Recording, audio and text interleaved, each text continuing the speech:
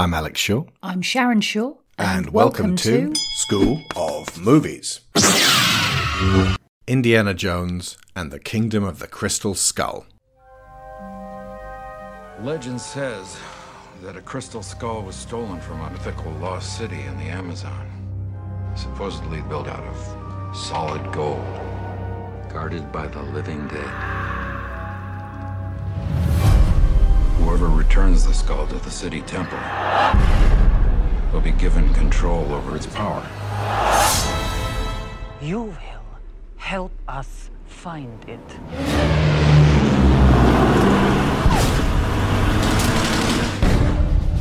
A simple yes will do. So, we will do this old-fashioned way. Put your hands down, will you? You're embarrassing us.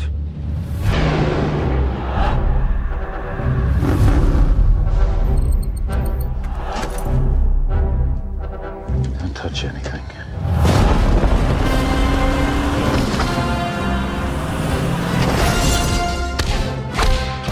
Get on!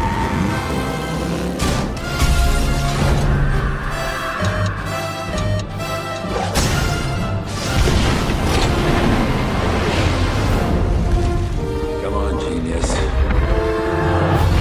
Faster! Go back!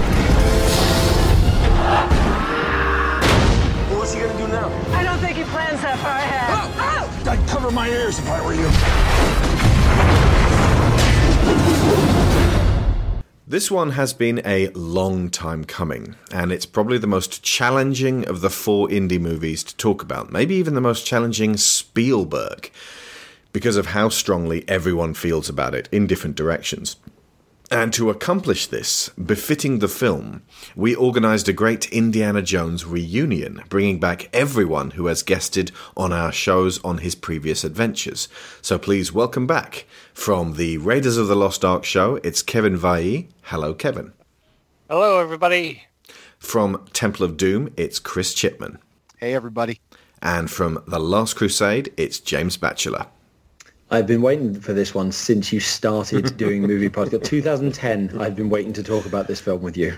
I think you came on, your first episode you ever came on was our fourth, which was the original Star Wars. And I was like, any film you want to talk about? And you were like, Indiana Jones and the Kingdom of the Crystal Skull. I was like, okay. So this will be good. 1 decade later. It's also worth noting that Chris also guested on the Last Crusade show, and we're having a drinking game on this episode. Every time that James references John Williams, take a shot, folks. And the same goes for every time Kevin somehow ties in a link to Doctor Who. We shall all be completely smashed before we get to Peru. Oh, how cruel do I feel against I'll your try audience? to restrain myself this go round, don't worry. James, and I have iced tea on hand, so no worries. Nice. I'm sitting in my car at work and I have to drive home. Don't hold back. Okay. Now, as I said, this film is a challenge to discuss, and I meant it. This is a movie that emerged in 2008 during an astonishing year of blockbusters. In the space of just a few months, we got Kung Fu Panda, WALL-E, Prince Caspian, Cloverfield, The Curious Case of Benjamin Button, as a blockbuster, I suppose, Wanted, The Mummy, Tomb of the Dragon Emperor, going up against this one, I suppose, Quantum of Solace, Mamma Mia, Speed Racer, Hancock, Hellboy 2 The Golden Army, The Incredible Hulk, Iron Man, and the goddamn Dark Knight. A few of these films were iffy or kind of rubbish. Most were good, some were great, some were wildly popular, some were revolutionary, and a few more were all-time classics. So the fourth Indiana Jones film would have to be straight up amazing to compete with these. And it still managed to come in second highest in terms of box office that year, beaten only by Batman, or, if we're honest, Ledger's Joker. Now, it's surprising when you look into the technical production of Crystal Skull that this largely retained the old-fashioned, practical, in-camera sensibility for a great proportion of its screen real estate. However, 19 years had elapsed since the third and, at the time, presumed closing adventure. And that is a lifetime in evolving digital effects. Since Last Crusade, we'd had Jurassic Park, Independence Day, Titanic, The Matrix, 4 Harry Potters, the Lord of the Rings trilogy, the Spider-Man trilogy, and of course, all 3 Star Wars prequels. And this meant Industrial Light and Magic were primed and ready to accentuate many shots and sequences with digital effects, giving it a different look to the original trilogy. And it was set in 1957, appropriate with the amount of time that had passed. But that meant a different world, historically, sandwiched between the Nazi uprisings, first in Germany and then in America.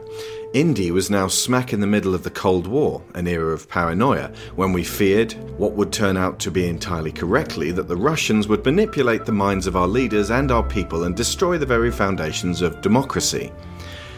Every time I've mentioned Indiana Jones on Twitter this year, and since we've been covering Spielberg throughout, that is a lot of times, someone has remarked that this 4th film is rubbish.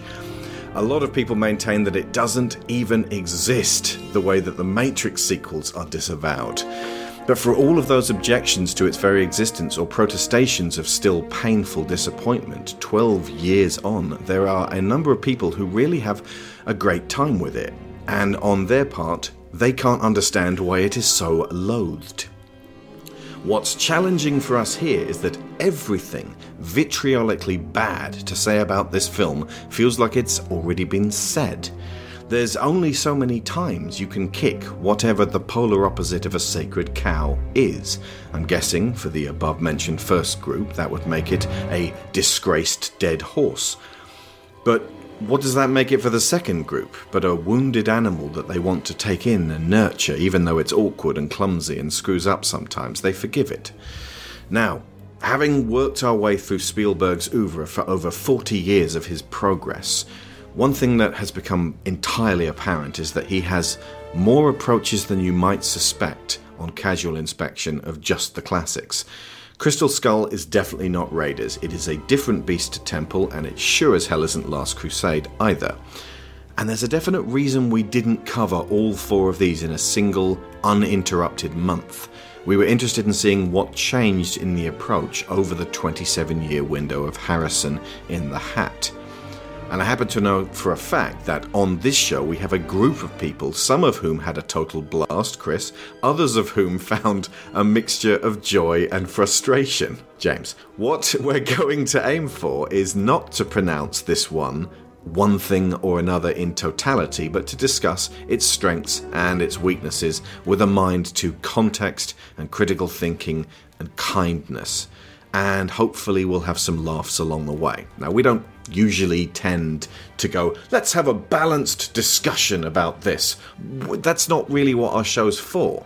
But sometimes a film falls in our lap that we don't just want to say one thing about it. And like I said, this film's so divisive, I feel like it warrants that back and forth. So, I actually have quite a lot to say about what I feel are the disappointing kind of failings of this film and its strengths, but I've saved them for a longer section at the end.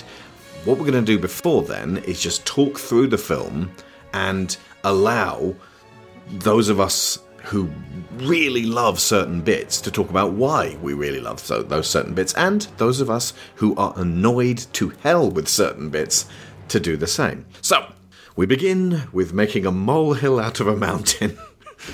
As we reprise the Paramount logo dissolving into something as it's done for all the Indiana Jones films. Now, to recall, it was a mountain that turned into a mountain, then a mountain that turned into a mountain that was mounted on a big silver gong thing that Indy would then hide behind as a bullet shield, then a mountain that turned into another mountain, or like a canyon, the precipice of a canyon, and then it's like a molehill with a little CGI gopher thing that I think so many people just kind of, like, it irritated people immediately so fast that people sort of zeroed in on this. I don't think that this, like, as I will say later, I don't think this is one of the real problems of the film.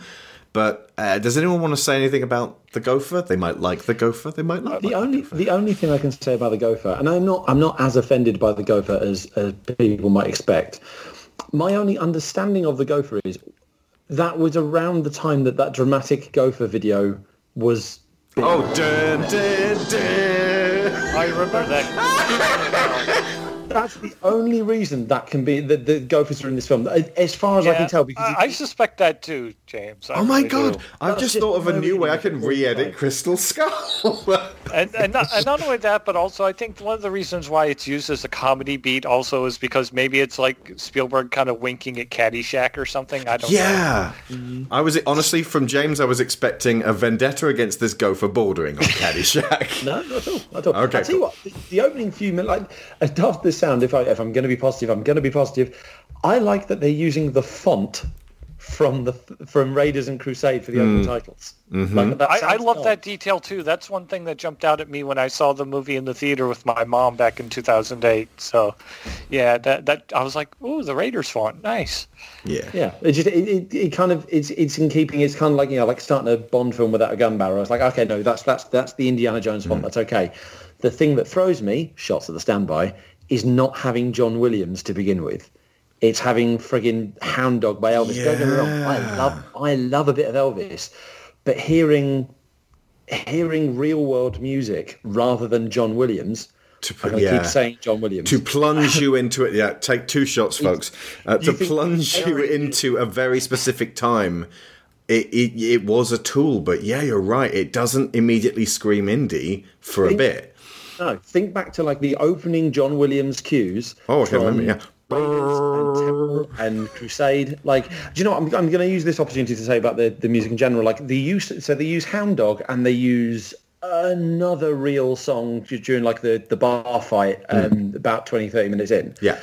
And as far as I can tell, that is the only time real world music is used is it diegetic, where it's like it's within the scene? It's not diegetic music. It is played over the top of the film. It's played for the audience. No one in the because it ramps up the volume, which obviously Is that the one where Mutt gets into like a bar fight and then he runs out into the square and then he takes a kid's scooter and then he skates off down the road and then those greasers run after him and his mum says, "Isn't he a dreamboat?"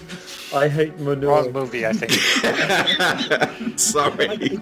It's really jarring hearing, and I know they were trying to set the scene and just a reminder, this is the 50s, but they didn't do that in the first 3 films. So to hear non-John Williams music in a traditionally John Williams music scored film.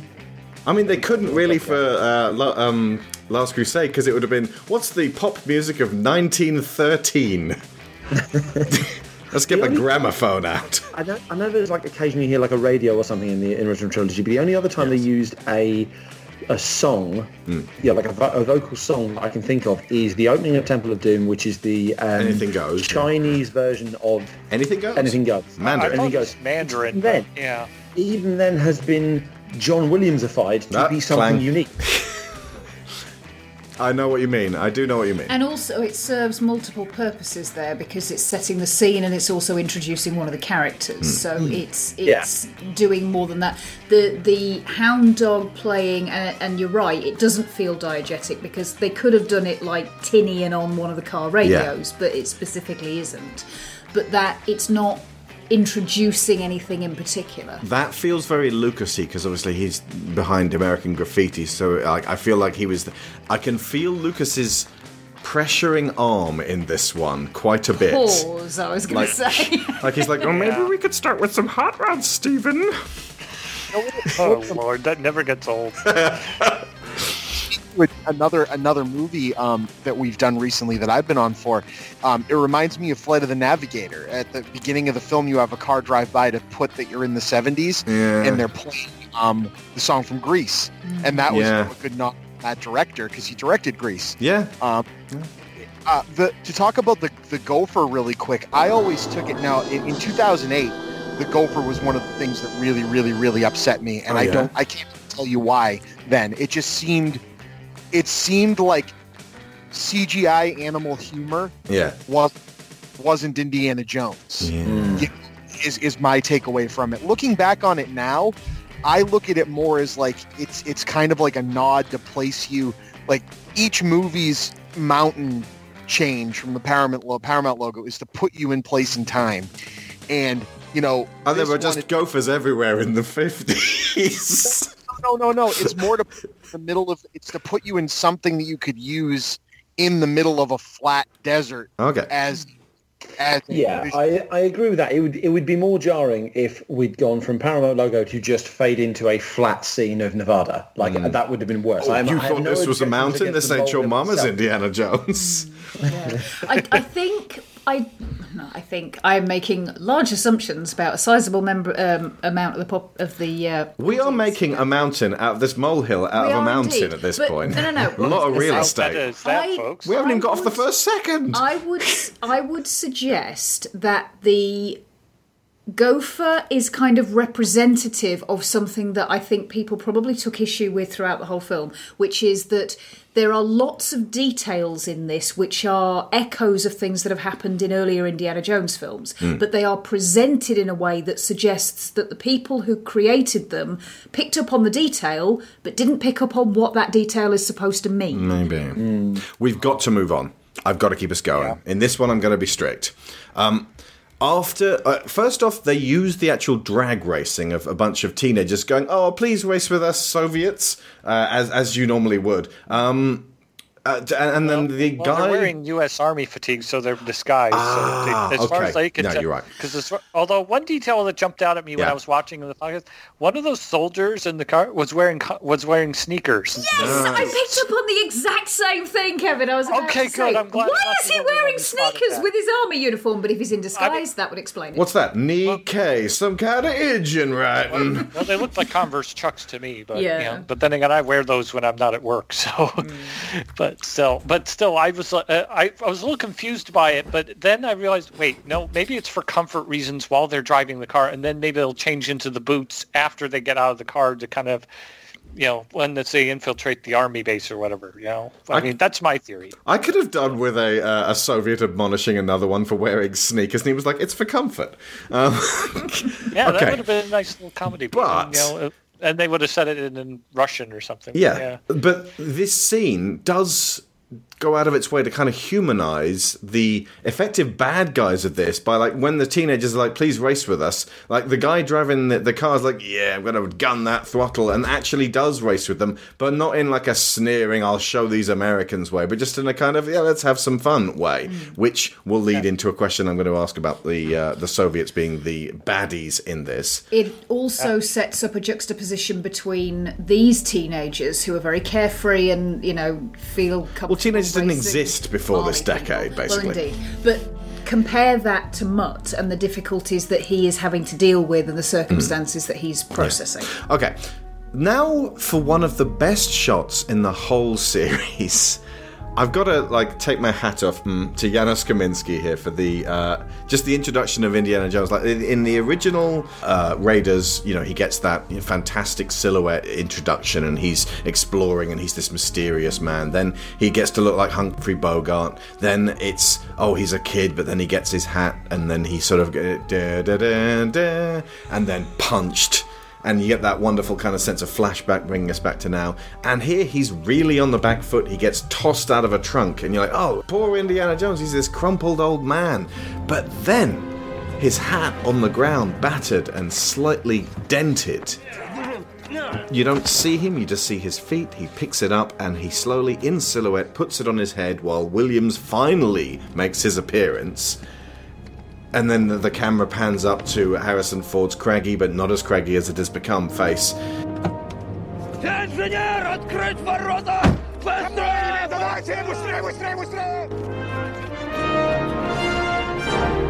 Russians. And that, I would like to posit, is a really excellent introduction moment. I agree. I agree, too. I mean, I actually saw some of the behind-the-scenes stuff after I finished watching the movie, and Ray Winstone, who we'll get to in a moment, he actually said, that's when he saw Harrison doing that and how they shot it, that's when he realized, shit, I'm in an Indiana Jones movie. This is awesome. Yeah. So. I will say, so you said about the craggy face. I will say, because I remember people at the time were like, oh, Harrison Ford's clearly just too old for this. I actually think like Harrison Ford is superb in this film. Mm-hmm. He is not an issue with this film. And he's kind of proved with this, with Force Awakens, with Blade Runner 2049, that man can still act. Like you see him Call of the Wild as well. He's fucking fantastic in that. I haven't seen that yet. You see him interviewed, and he's clearly not quite, or whether he'd rather be at home in an armchair. Oh, he don't give a fuck. He's like, what do you want me in here for? He's like Grunkle Stan. Yeah. There was actually an interview I saw with him once around the time he was promoting this movie, and they showed a little montage of like an old man trying to do all the stunts and Indiana Jones stuff while was playing in the background and stuff, and Harrison Ford quipped, "Oh, that's my stunt double." Nice. So at least he has a sense of humor about it a little bit. He's just brilliant. He's so believable. Again, I was genuinely worried. It's like this is gonna, because nobody ages gracefully. None of us are going to age gracefully. I was so worried watching this. It's going to be like, oh god, he's going to look old. And like in the trailer, they'd shown the whole he swings for the truck and flies back. It's like, damn, I thought that was close. It's like, oh god, it's going to be too of old jokes. One person ages gracefully. Ben Burt. He doesn't seem to get a day older. No. I guarantee in his pocket he's got the one ring. You haven't aged a day, Ben Burt. What is up with that guy? I don't know if it's just me, but I don't think Karen Allen aged that much between Raiders and this movie. No, she's luminous. I mean, she doesn't seem to have much gray in her hair, from what I could tell. So. Yeah. Sorry, carry on, James. No, just the so sorry. Jesus. Someone's aged a day. Just the quality of his performance throughout this entire film is superb, which kind of highlights that it's the material that's lacking, not him. Like, particularly whenever he's in an Indiana Jones scene, so when he's got the leather jacket, the fedora, even like action scenes where it's clearly slightly slower than action scenes typically would be, because to account for the fact that he's that little bit older, you still believe he could beat the poo out. You can say shit. Come on. Oh, can I? I was like a sailor, dude. I'm censoring myself. He could beat the shit out of a Soviet, and you believe him. You believe that. Like, so you say craggy face. Harrison Ford is one of the few things that keeps me going through this film. When I say craggy face, what I mean is that is his character. He's always kind of had a craggy face. Even as Han Solo is like hokey religions and ancient weapons. Like, there's a bit of crag in there. And he's always been a grumpy fuck, which I love. So, Russians. The way that line hangs, it always feels like Indy should have said, I hate these guys. But in 2008, they were allegedly our allies. Now, factoring in Irina Spalko as our main villain, how does this is a big and expansive question, how does this climate of better red than dead, Cold War paranoia change the tone of this film when compared with the impending threat of the Nazis in Film 1 and Film 3, and I suppose the machinations of the thuggy cult of Film 2? They just don't seem like as big of bad guys. That's one of his biggest issues for me. And again, I still love it. I had a lot of fun with it. There never seems to be a big threat. It just seems like two different groups of people. It would be like if they pit Indiana Jones just against a rival archaeologist for 2 hours. There's no weight to what they do. We don't really see them murdering or offing anybody. They shoot all the American soldiers guarding Area 51, and they kill a whole bunch of those natives at the end. That's true. I feel like Indy and them would have done the same thing. You know what I mean? If they had not had the skull, I thought there would have been a big battle there. You know what I mean? Or they probably would have had more scruples than the Russians did. To be like, could you please back off? Actually, at that one point, I thought what would have been really good. You know how Ox gets out the skull and like holds it up, and all of these natives covered in mud, poking spears at them, who are like, oh, the skull, and like Singaya, like they're sort of all like back off. Would it not have been better at that moment for Indy, not Ox, to just pick up the skull and go, just relax, I know what I'm doing, and just sort of hold it up, and then have them all like hold back their spears like they're threatening, but then just sort of like back up, and then Indy basically kind of gesture towards the temple that they're walking towards, and just sort of like lower the skull down as though offering it to the temple, and have them just slowly nod, back up, and then just slowly, quietly disappear back into the jungle. That would have been fucking hypnotic, and it would have been a perfect reversal of the opening of Raiders. I am taking this back. I am sorry. Really great, yeah. As opposed to hooga booga looga, and then the skull, and then when you see them next, they're all dead because the Soviets have shot them with their superior weapons. That is some George Lucas shit right there. Yeah. The use of the Soviets, like it always felt to me that almost like they have like, you know, George and Stephen have like an Indiana Jones checklist of like, right, how did we do this again? Right, we need some sort of large army. Soviets, that's relevant to the time period we've got, right? And we need, because obviously like the first, the better of the first three films, Raiders and Crusade had the Nazi army, so I was like, right, that's an element. We need Indiana Jones going against an army. Unless he goes to Argentina and meets old Nazis. Yeah, exactly, yeah. Which at the moment, you know what? I'm fine with that. I'm fine with the idea of, like, if they made an Indiana Jones film now, like, post-COVID, and it's like, I'm hunting down ex-Nazis, and I'm gonna get back this artifact they stole. And, Hell, you know... Well, face up against the KKK, for Christ's sakes. Do you know what I mean? Oh, I'd love that. Bloodbath. Yeah, but at that point, suddenly Indy turns into Django Unchained. But yeah, we're getting off the point here a bit. Yeah, you're right in that the Soviets never really feel that threatening. I think they're caught between trying to say, well, they're just Russians trying to do their thing for their country. And they'll just shoot at them with Kalashnikovs in the jungle and kill all these natives. But I think there's just something so deeply satisfying about punching and offing Nazis, especially in particularly gory ways. There's nothing in this movie as amazing as God getting vengeance on the Nazis. Oh, hell no. 2 months in a row. Right? Yeah. This one, even if they had come up with some fake subplot of something awful the Russians were doing outside of the awful things they were actually doing at the time, it doesn't hold the same weight as the movie metaphorically killing all the Nazis with the power of God. Yeah. And that's something these movies have not been able to top.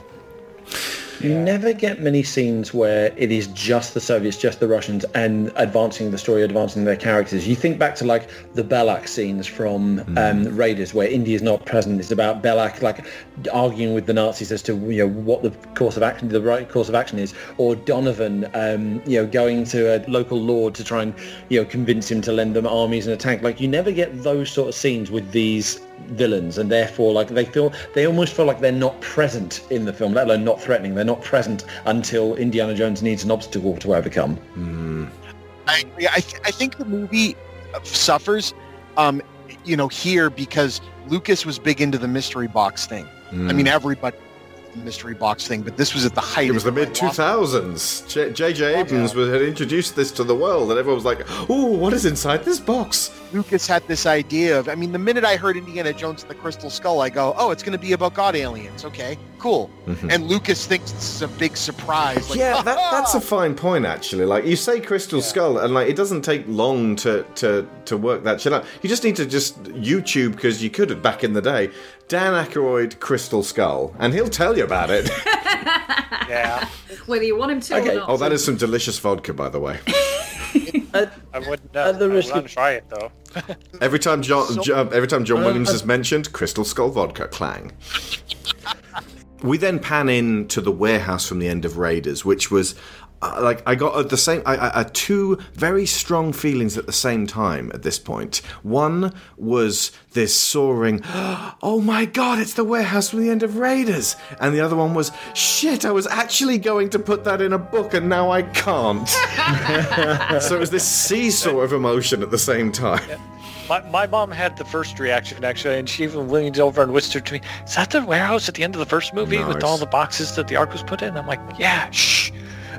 It's just in case you didn't know, John Williams plays the Ark theme as it pans in. Of course he does, yeah. And also there's a big old 51 on the doors to imply this is the Indy versus version of Area 51, which really puts it on the nose right there. And I have to give them credit for the amount of effort that they put into the practical creation of this. Oh, yeah. They went for the same stenciling as was in Raiders. They aged up the boxes. They replicated Moses' staff from the Ten Commandments. Yeah. It's just this sense of, and I think you're right, James, in combination with the fact that you're getting quote-unquote proper John Williams at this point. It's, I suppose, this, other than the hat and the silhouette, this is the first real we are back in an indie movie, which is a very powerful feeling. It's that moment when he's running up the boxes and running away, and it's almost cut and paste from when he's swimming after the plane in Raiders. It is that cue.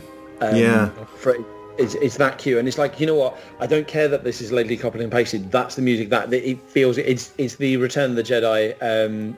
Luke gets his lightsaber moment. It's like, right, now we're having a fun, having an adventure. And it's like, and I love that section. And even though I said it detractingly earlier, like the swing and the damn, I thought that was close. It's like, do you know what? I don't mind that, because hey, we've got an Indiana Jones action scene. Indy is back. I'm happy with this. And there's trucks going all around the place, and they're not CG, and it looks like people could actually get hurt, and it feels physical. Also, one little blocking part that I like, literally, Indy is a captive here, and he is being held at gunpoint and told, you will find us this thing. But it doesn't dominate, but he establishes dominance over his own captors by going, give me, I need some gunpowder, I need some metal here, and then starts leading them around the place, because he's just as curious to find this thing. And then he ends up standing atop a whole bunch of boxes, standing over them, effectively like, I know this shit, you are just scrabbling in the dirt. He's not saying that in any arrogant way, but in terms of positioning and blocking and the way the shot is arranged, that is saying Indy is not just some mawkish old man who's being held at gunpoint and forced to do the bidding of these evildoers. He's still the one who is in the know, and it did actually briefly occur to me. He is obviously responsible for the box that's got the Ark in it, being buried somewhere in here. He knows about the mummified remains from the Roswell autopsy. Incident. Yeah. And how many of these other boxes is Indiana Jones responsible for getting hold of? Yeah, that was mine. Yeah. Oh, that's at the risk of making a really dated Star Wars reference, Indy has the high ground. No, that's apt. I will allow that one. Okay, James, do you remember when Neil and I teased you mercilessly about magnets? I do. I'll see if I can find the clip. Oh, good.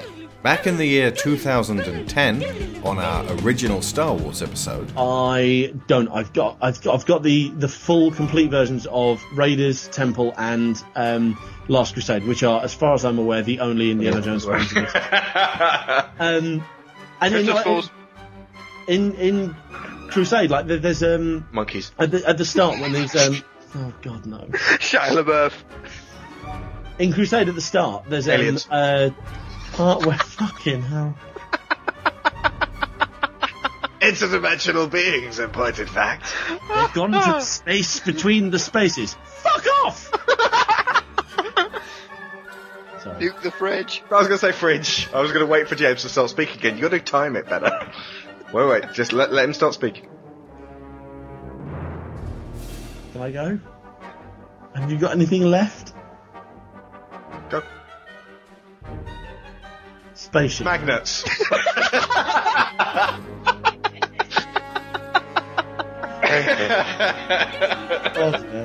This is where it starts to all look quite fake. As Sharon says, they did an amazing job of making this warehouse look real.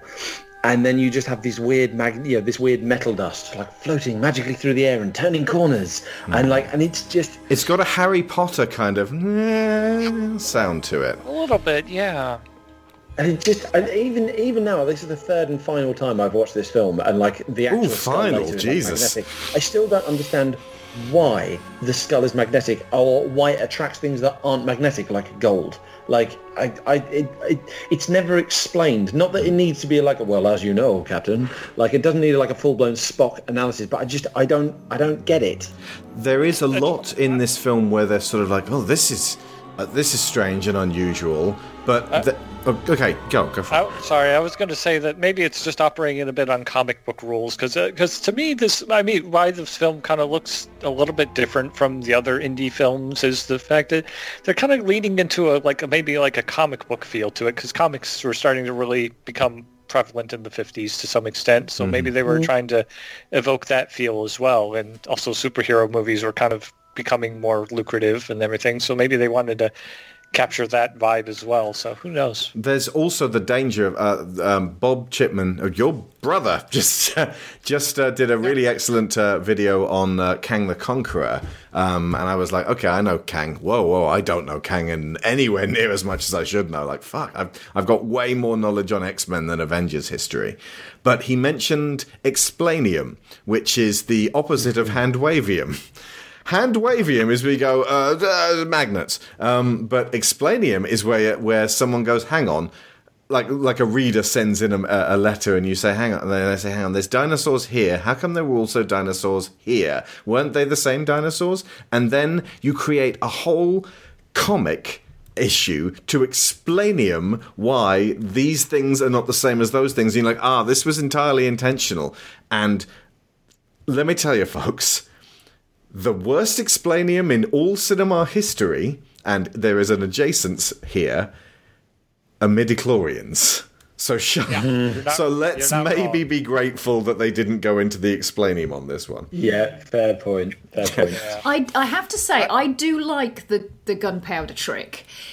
But I do get what you mean, James, about it looks a little bit too everything's suddenly turned magic and it's going around corners. And they could have made that a little bit more practical. Just toss ball bearings on the floor and then just watch them slowly move in a kind of, or just maybe throw some gunpowder handfuls randomly as he was walking along. If it'd been multiple times, which way am I going? Kind of like video game reference. Ghost of Tsushima. My understanding is if you want to know which direction you go, you touch the touchpad, and a quick blast of wind shows you which way to go. If he kept on having to throw it to kind of guide, that would have been fine. It's the fact that it's just this one cloud of magic metal dust. It's not the concept; it's the execution. Yeah, absolutely. Okay, and then they find the remains, and I actually had to ask you at the end of watching it the second time in 2 days.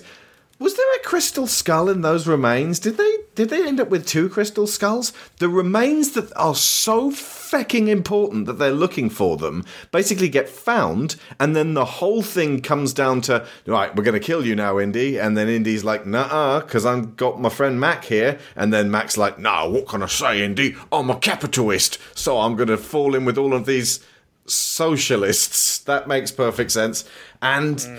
the remains pretty much get forgotten about. Indy doesn't escape with them. There's no lead to the crystal skull. They are the beginnings of a MacGuffin. And I was saying to Sharon, wouldn't it have been better if they'd recovered a crystal skull there, and that the whole film had been Indy trying to get this crystal, to play keep away with the Soviets, with this crystal skull that he had seen way back during the autopsy, and rather than going to find the one that that had been taken by the conquistadors, that it was trying to get this one back. But then it doesn't really fit with the fact that there's just one skull head missing from that circle. And even that, you ask questions like, so the conquistadors took one skull and nothing else? And it's I don't know, it just feels like the remains ended up being a false MacGuffin that didn't actually lead anywhere. It just made Indy think, crystal skulls, huh? And then start following that trail.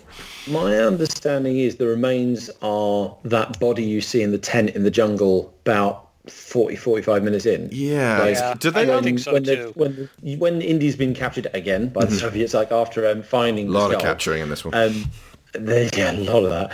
There's he's strapped to a chair and he's in a tent, and they show the remains of clearly the rubbery body of an alien. Yeah, and that's one of the many points in this film where I'm like, you're being too explicit, but I will rant about that towards the end. Okay. Like it's a little. Well, do you want to rant about it now? Because I like to sort of keep things together and. Do you know what? Yes. Apologies, because this will put all of my ranting over the next hour or so into context. And Chris and Kevin, who love this film, by all means, counterpoint afterwards. I do love it. I mean, looking.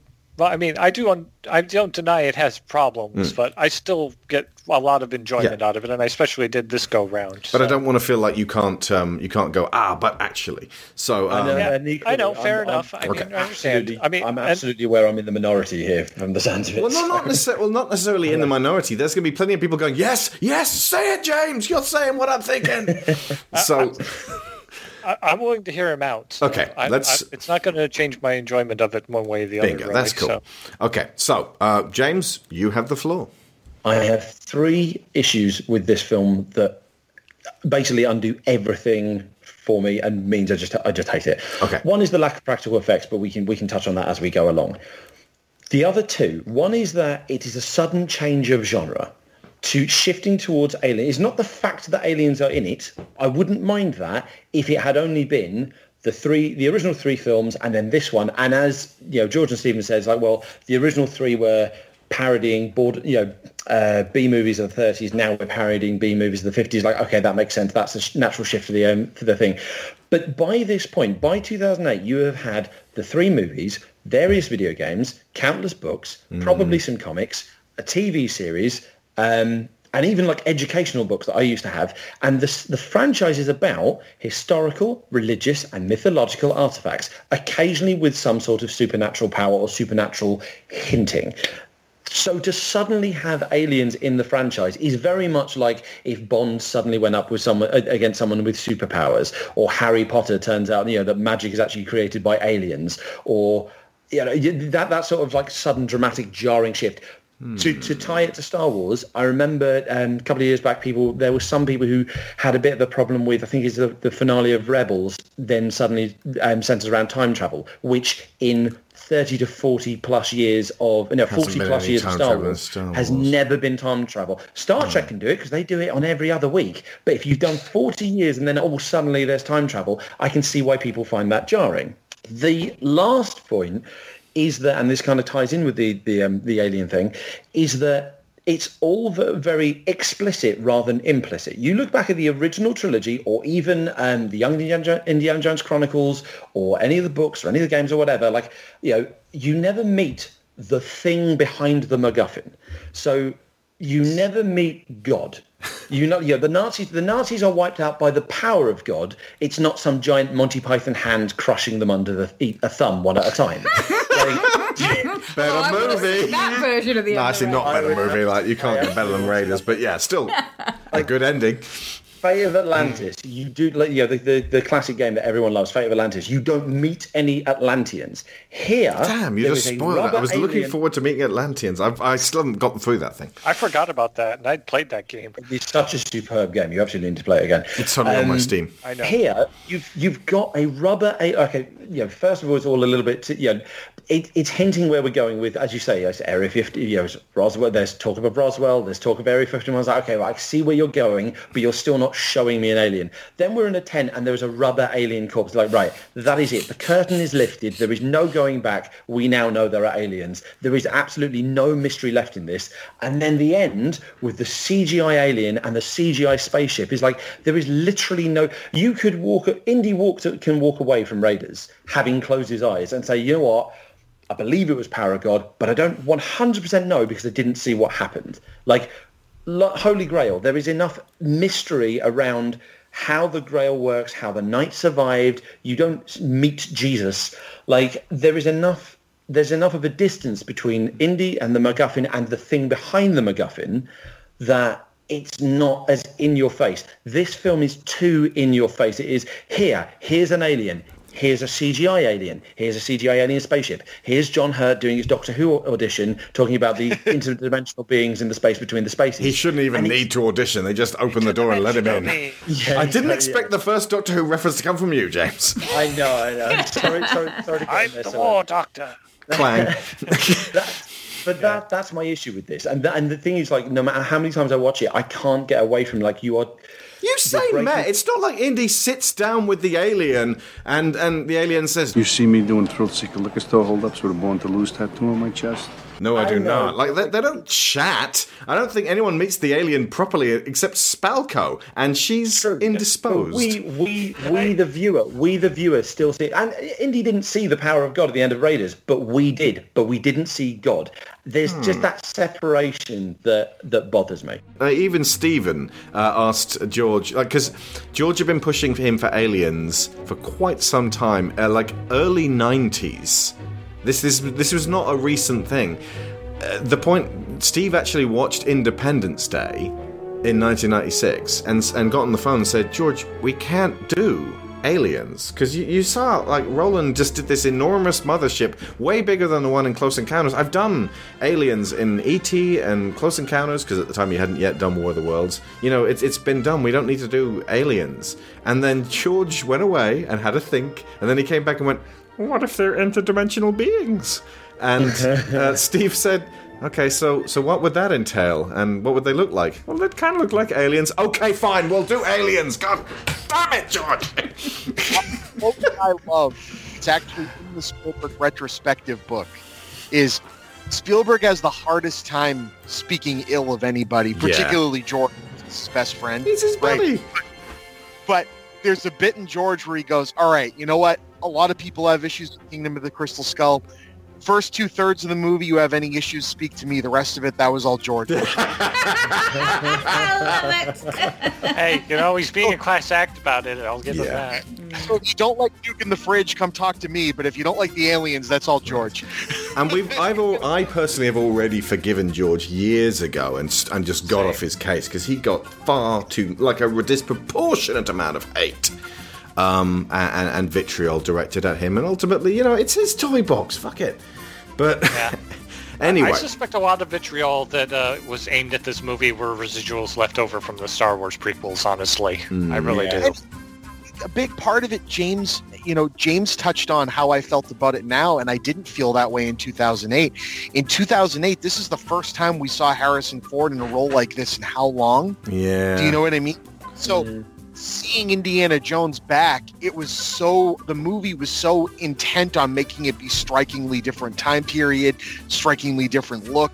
I mean, Janusz Kaminski, he, despite the digital effects, shot the hell out of this damn movie. Oh, yeah. I heard they actually shot the most of the movie and edited it on film, actually. Oh, yeah, no, they did. To try to keep it more authentic to the original films. Not only did they shoot it on film, Steve's only ever done one film on digital, and that was Tintin, because he had to, because it being animated the way it was. I still haven't seen that one. No, it's good. You should check it out. I want to see it because Stephen Moffat wrote the script. So. Yeah.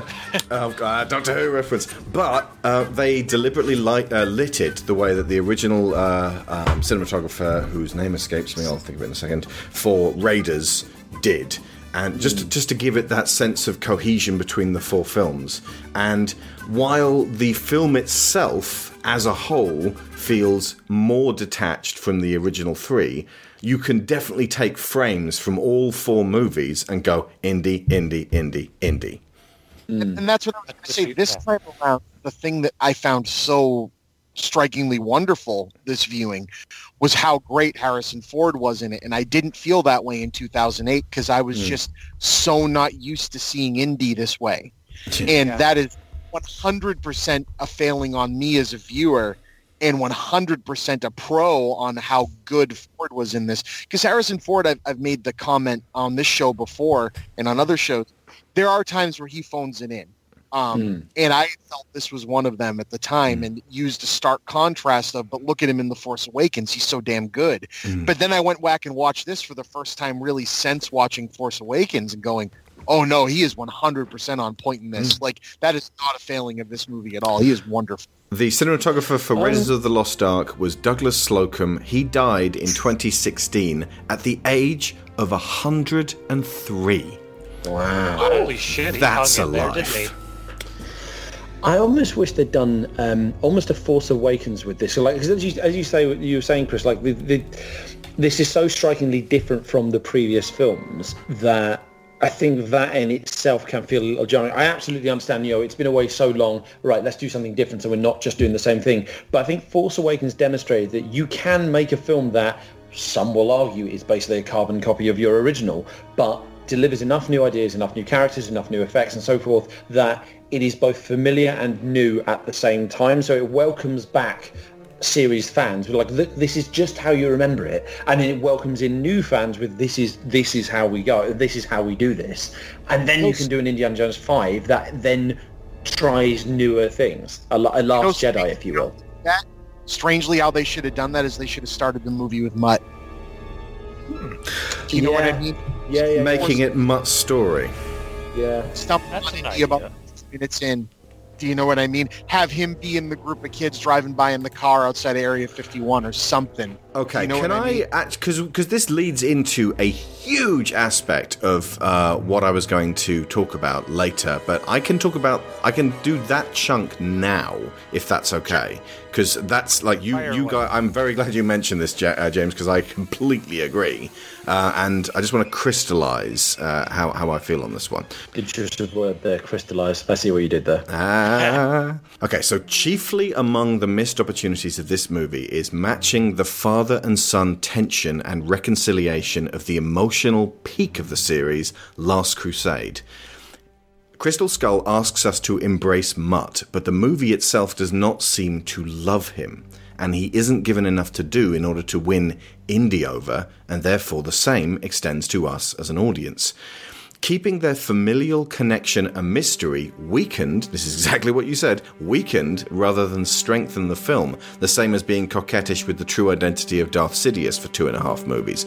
By the time the truth was out, we are in the third act and the action never lets up to allow the potential drama to breathe. We get no moment equal to Connery leaning over the cliff, distraught at the apparent loss of his son, before they could mend the hurt from the long, empty years between them. I mean, it's almost exactly the same length of time as Mutt's been alive, that Henry Jr. or Henry II has been away, because Mutt is also a Henry III. I lost him.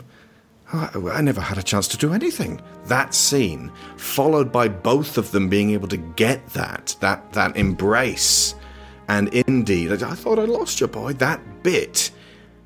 And Indy then desperately striving to save his dying father because now we value that relationship the way that he does. We don't get that in this. There's no bit where Indy feels like he's lost Mutt, and there's no bit where Mutt feels like he's lost Indy.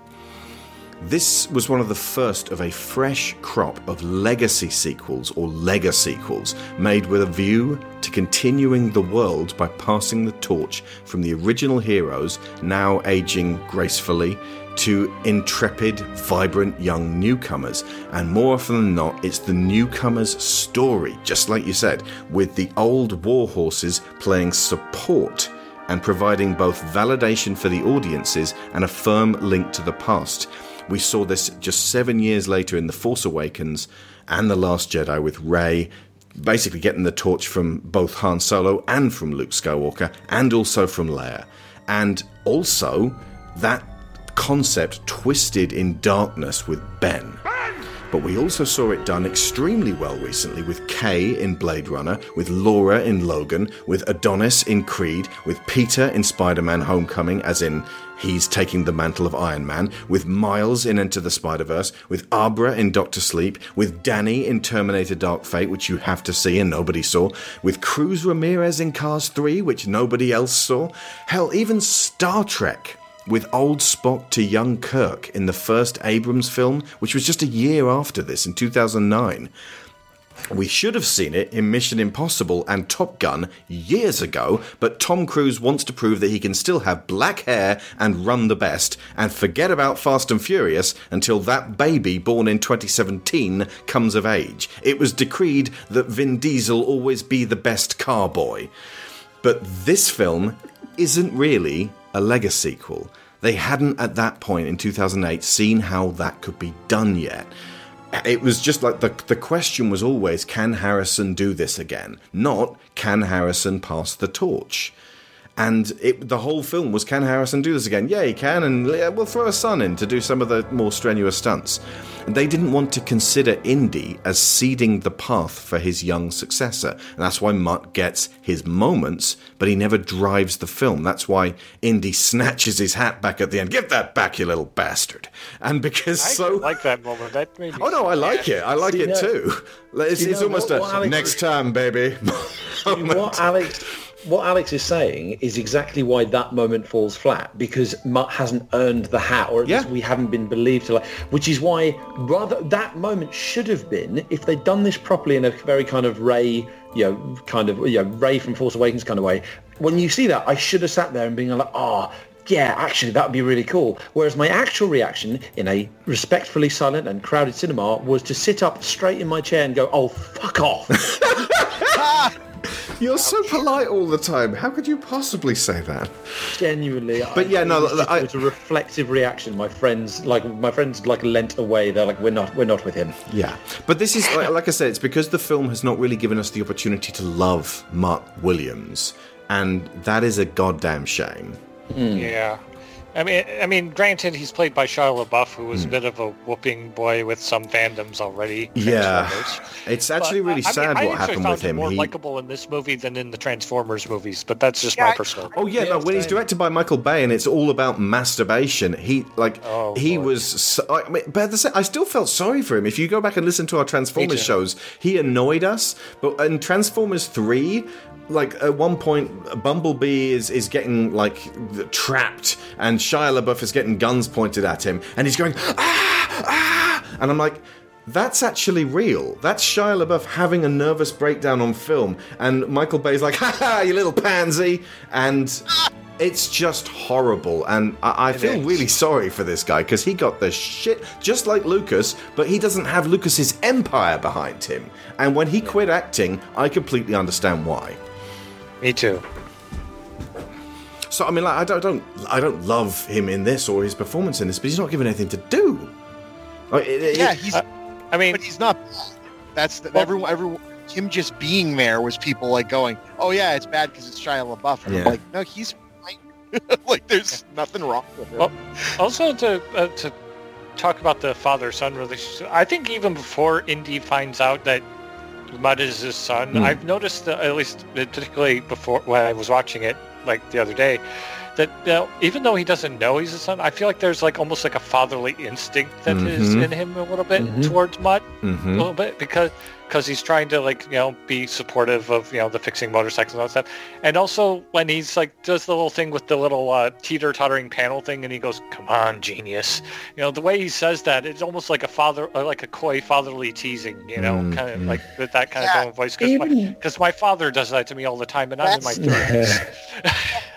Really well, and that's why I wish we had gotten what Alex asks for after seeing Alex's edit of the car chase sequence from later. Just your edit strengthens LaBeouf's character in that sequence because it takes out jokes, takes out silly things. But if Indy and his relationship would be strengthened, I love the really quick, he's telling the kid, don't go to college. It's fine. Don't just do all this stuff. And then when he finds out he's his son, no, you have to send him back to school. He's my son. And immediately he's his dad. And they do nothing with it. It's just a fun side. And I'm like, there's so much strength here just because Harrison is so good at being this character. Yeah. Even if they hadn't gone with the it turns out he's his son kind of connection, the sudden coincidental familial connection that gets into some films. Even the idea of Indy having a protege as a companion rather than because the first a spiritual son, an actual successor, doesn't Rey wasn't his daughter, but she feels like she's carrying it on anyway. She didn't have to take the name Skywalker anyway. Yes, exactly. Yeah, but the first three, and already the first three to an extent, as they were almost following on the James Bond formula of we need a female love interest, as it were, to tag along, as Indy puts it, and we talked about this on Alex talked about this on The Last Crusade, three variations on the female companion, but we'd not had a project. We had Short Round, but he was more of a kind of a quirky comedy sidekick, with the idea of actually someone that he could bring on and mentor and encourage. That alone would have been an interesting dynamic had they given it time, which they didn't. Well, David Koepp wrote this, and he adapted Jurassic Park, which, considering how dense that book is, I will always have a massive respect for that one time David Koepp wrote something absolutely astonishing, one of my favourite films of all time. So I can't really condemn him for writing a weak script in this case. It was kind of a group effort to not really address the things that were like their producer and director and Frank Marshall and Kathleen Kennedy were there, and they could have said, maybe we should develop Mutt a little bit more, but they didn't. I think that's the thing. This feels like, certainly on this viewing, it feels like a first draft rather than a developed film. Like simple things like when they've been down the grave of the conquistadors and they come out and like they're surrounded by Soviets and Ray Winston's back, it's like, hello Jonesy, hello Mac, and then it just fades unspectacularly to another red arrow map. We shall travel by map? Yeah. That feels like, you think that should have been almost the equivalent of the Belak outside the tower, the temple at the start of Raiders sort of scene. Like, there should have been a bit of back and forth there, but there's literally just, let's throw in some dialogue and then just move on. Unfortunately... why not flesh it out? Koepp said in one of the interviews, you get handed this script and you've got to act like the first 3 films didn't happen. And I went, no, you don't, David. No. This is the 4th film in the series. You do the opposite of that. You pay very close attention to the development throughout those previous films, and you craft something that feels organic to that. Like, starting from scratch is not the direction to go in. And I don't know why Steve didn't say to him, no, David, make it feel like the others. Make it connect to the others. And they do, honestly, Karen Allen being there, just that smile of hers. I know. Had so much mileage. When they announced that she was coming back as Marion, I punched the air. I was so delighted, because to me, Marion was always the best of the indie girls. I genuinely. She's not up against much, though. The indie and the Nazi who's dead.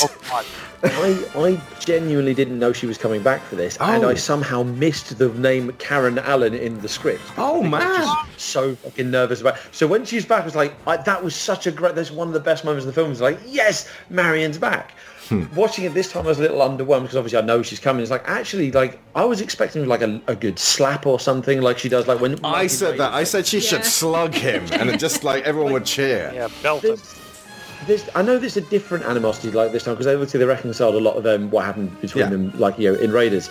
But this time round, I don't know, she just looks that little bit too happy, that little bit too casual, like, oh yeah, here I am again in dire danger and hurtling through a jungle. I know she had this one experience in Raiders, which is however many years set before this film. So she's had one adventure. She's not completely new to the whole near-death experiences and all that. But I don't know, she just seems too comfortable, and it doesn't quite earn that for me. And she, her smile is incredible. It's wonderful to see her again. It's like, shouldn't you be a little bit more concerned? I think they just remembered Marion was capable, which means she would not be going, oh fuck, we're gonna die. But Marion was capable, but Marion wasn't like, it's all right, we're definitely going to get out of this. She was still concerned. Andy, the torch is running out. And also, she's not fond of snakes, and she's not fond of being covered in corpses. She's a human being. But she wasn't overly fond of being held captive. Yeah, I mean, ultimately... She was trying to escape, if I remember rightly. It's not Karen Allen's fault, but the fact that... No. There's one point in that... okay, right. Let me just rewind to something you mentioned before earlier, Chris. The jungle chase scene. I re-edited it this morning because when we were watching, I was like... Yeah, sometimes I do this where I'm like, I can feel the rhythm of another song in this, and obviously the jungle chase scene is directly referencing the desert chase in Raiders. And I stuck that piece of John Williams music on, and it was like, wow, I'm so much more gripped by what's going on because of the tension, and just the movements of that, and it played fine while I was watching, but I went back and I actually directly edited it and made sure that the cuts fit with the actual movements of Williams' original piece, which meant trimming out some of the, I don't want to say fat from the sequence, but there's a bit where Shia LaBeouf there's a bit where Mutt Williams, the character, is straddled between those two jeeps, and he's fighting Spalko, and then he gets hit in the nuts with a giant thistle, and then it happens like 6 more times. But when, like, from the rear shot, that's a stuntman actually between these two jeeps trying to, like, doing the fighting. When you see Shia LaBeouf getting hit in the nuts, he's on a green screen. So you're seeing 2 completely different versions of the same moment. But if you trim out one of them and keep the music like just the momentum, that actually strengthens the scene. And I found as I went through the edit that I didn't actually have to cut out that much, just a few bits, like you know the bit where Marion turns to Mutt, who's now sword fighting Spalko, doing this amazing Errol Flynn fencing, like, and they're both doing fantastically, and she's like, riposte, in a kind of a no one's gonna die way. She's just sort of reminding you that the cars aren't moving, they're on a green screen, this is just a movie, everybody have fun. But they never did that in the truck sequence, and just removing, just even though you couldn't actually hear any voices during this edit, just a few bits of those cutaways, I kept it so that every time Indy approached, it started going da da da da da da da da, and every time he looked at Mutt, there was this kind of fatherly, like, he's doing it, the kid's actually doing it way. And because you never got the goofiness, and because the music was going, oh my god, Indy might die, it then translated to Mutt might die. And the actual struggle with Spalko with the sword, it really felt like Mutt was on the edge there. And I was like, this is just so, like, it's there. The bones of this scene are totally there. And unfortunately, the music that they play is...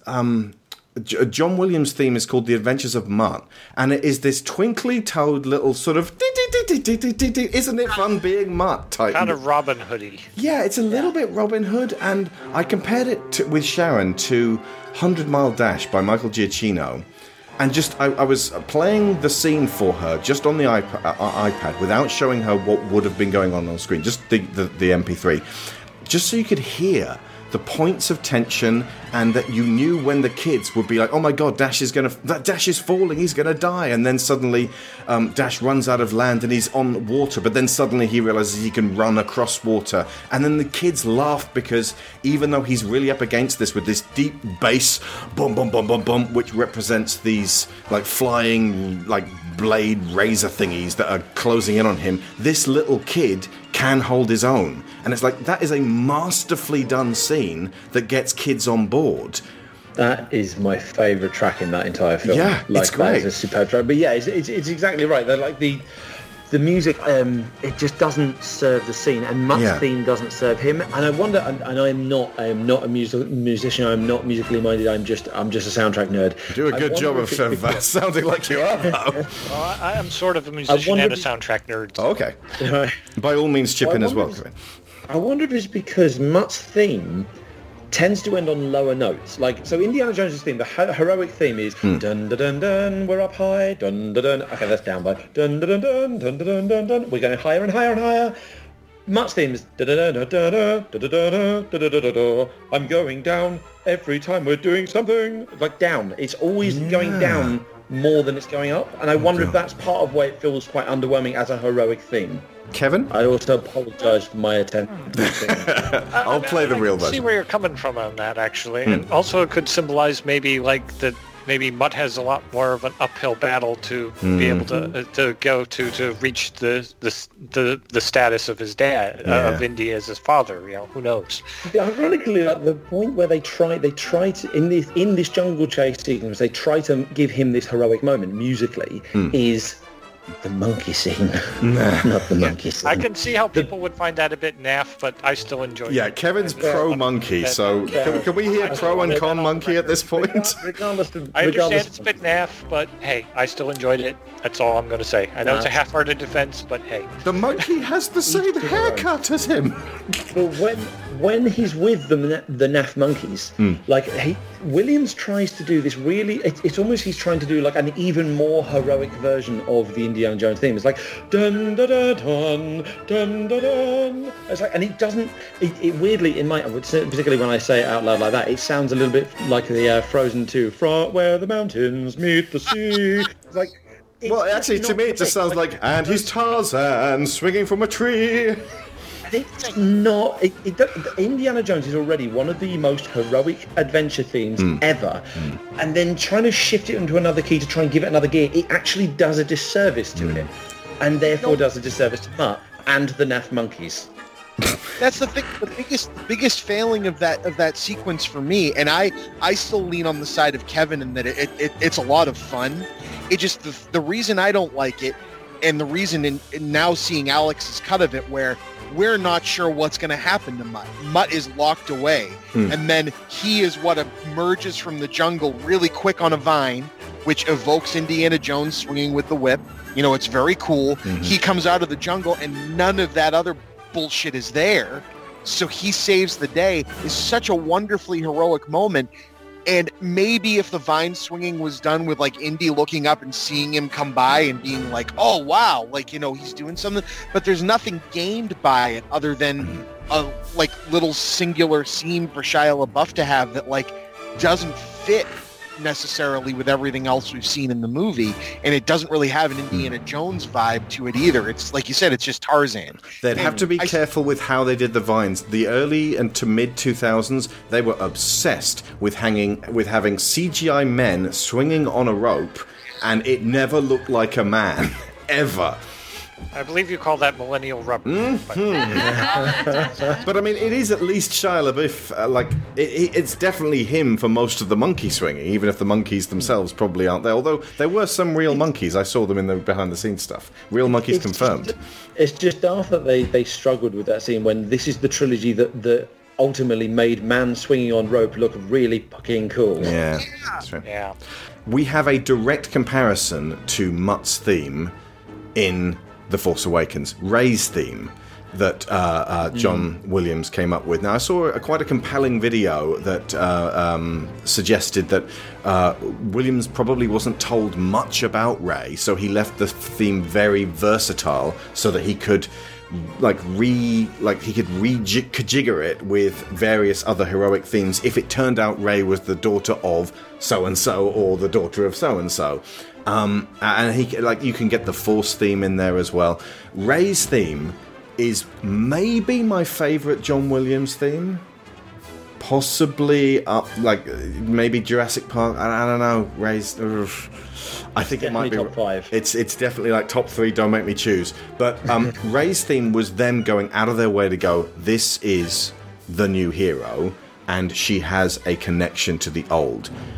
The fact that Mutt did not have the faith of the film or the filmmakers in him to continue this legacy is exemplary in his theme not being linked with indies.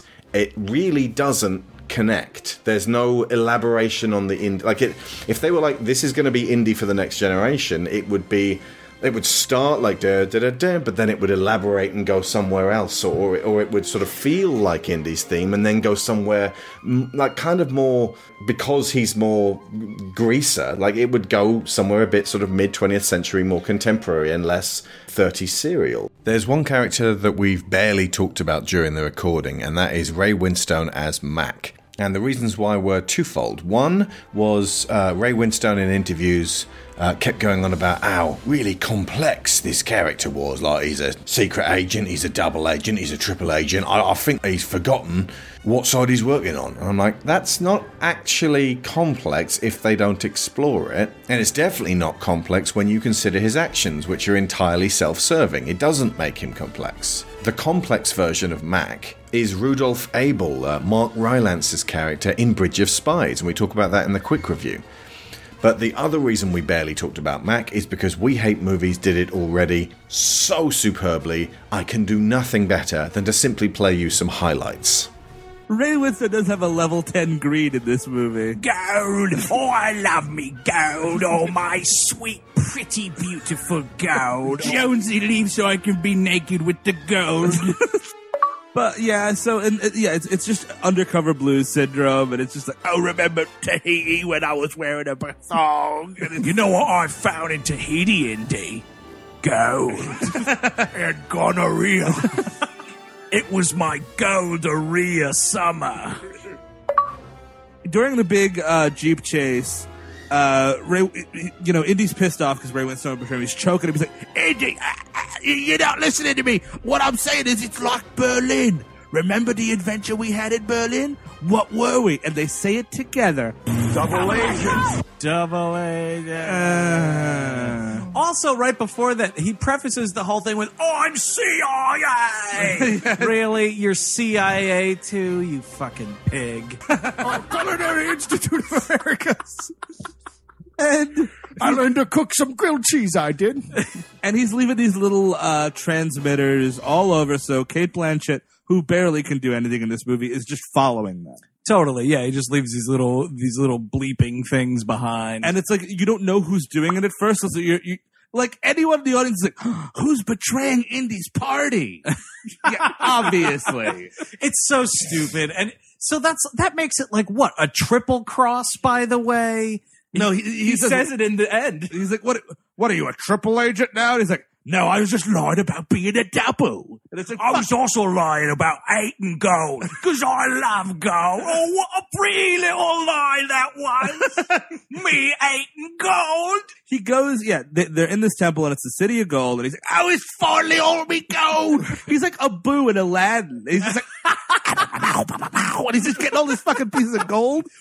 And, Harrison Ford runs back into the trophy room and he's like, hey, Abu, the lava's coming and the flying carpet's leaving. Let's get the fuck out of here. And this is where Mac takes on the role of Dr. Schneider from Last Crusade, that she's still reaching for that cup. Yep, totally. Indy, and it's supposed to be like this touching, like, he's learned a lesson or something. He's like, I'll be all right. Like, no, you won't. You're going to get sucked into God knows what. I got enough gold to pay the tolls, I do. I'm sure this gold will be good in another dimension. Every atom in his body is about to die a painful, separate death. Like, you're finished. I'll be okay, Jonesy. Mac, if it comes down between you or the whip, I want the whip. I don't want that. I don't have the space aliens using the whip. I would love it if he's like, come on, Jonesy, pull harder, you lazy Sal. Come on, Jonesy. And he goes, the name is Indiana. And fucking lets it go. No!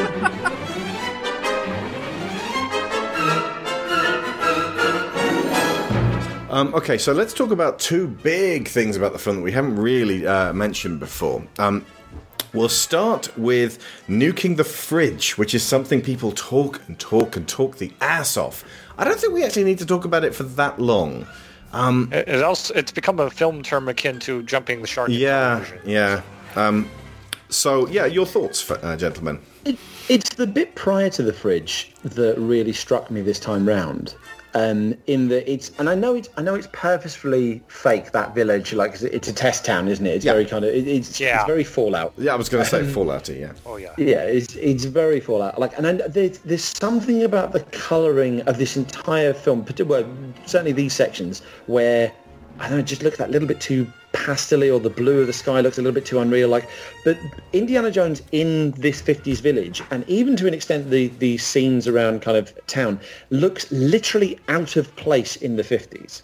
Like, he does not look like he belongs in this decade, which in the opening of a film where you're expecting us to accept that Indiana Jones is still alive and operating in this decade is not a good start. So I ignored the fridge and I focused on the fact that he just looks so weirdly out of place. And I know it's a model village, but even just like visually, it just didn't feel right. The bit for me where it suddenly becomes an Indiana from that point, the bit for me where it becomes an Indiana Jones film again is obviously the wonderful traveling by map sequence, and then seeing like Indy in leather jacket and hat and in this rustic South American market. It's like, right, now we're out of that real world and we're now back in the Indiana Jones world. And that just, the nuke the fridge scene really just ramped that up for me this time.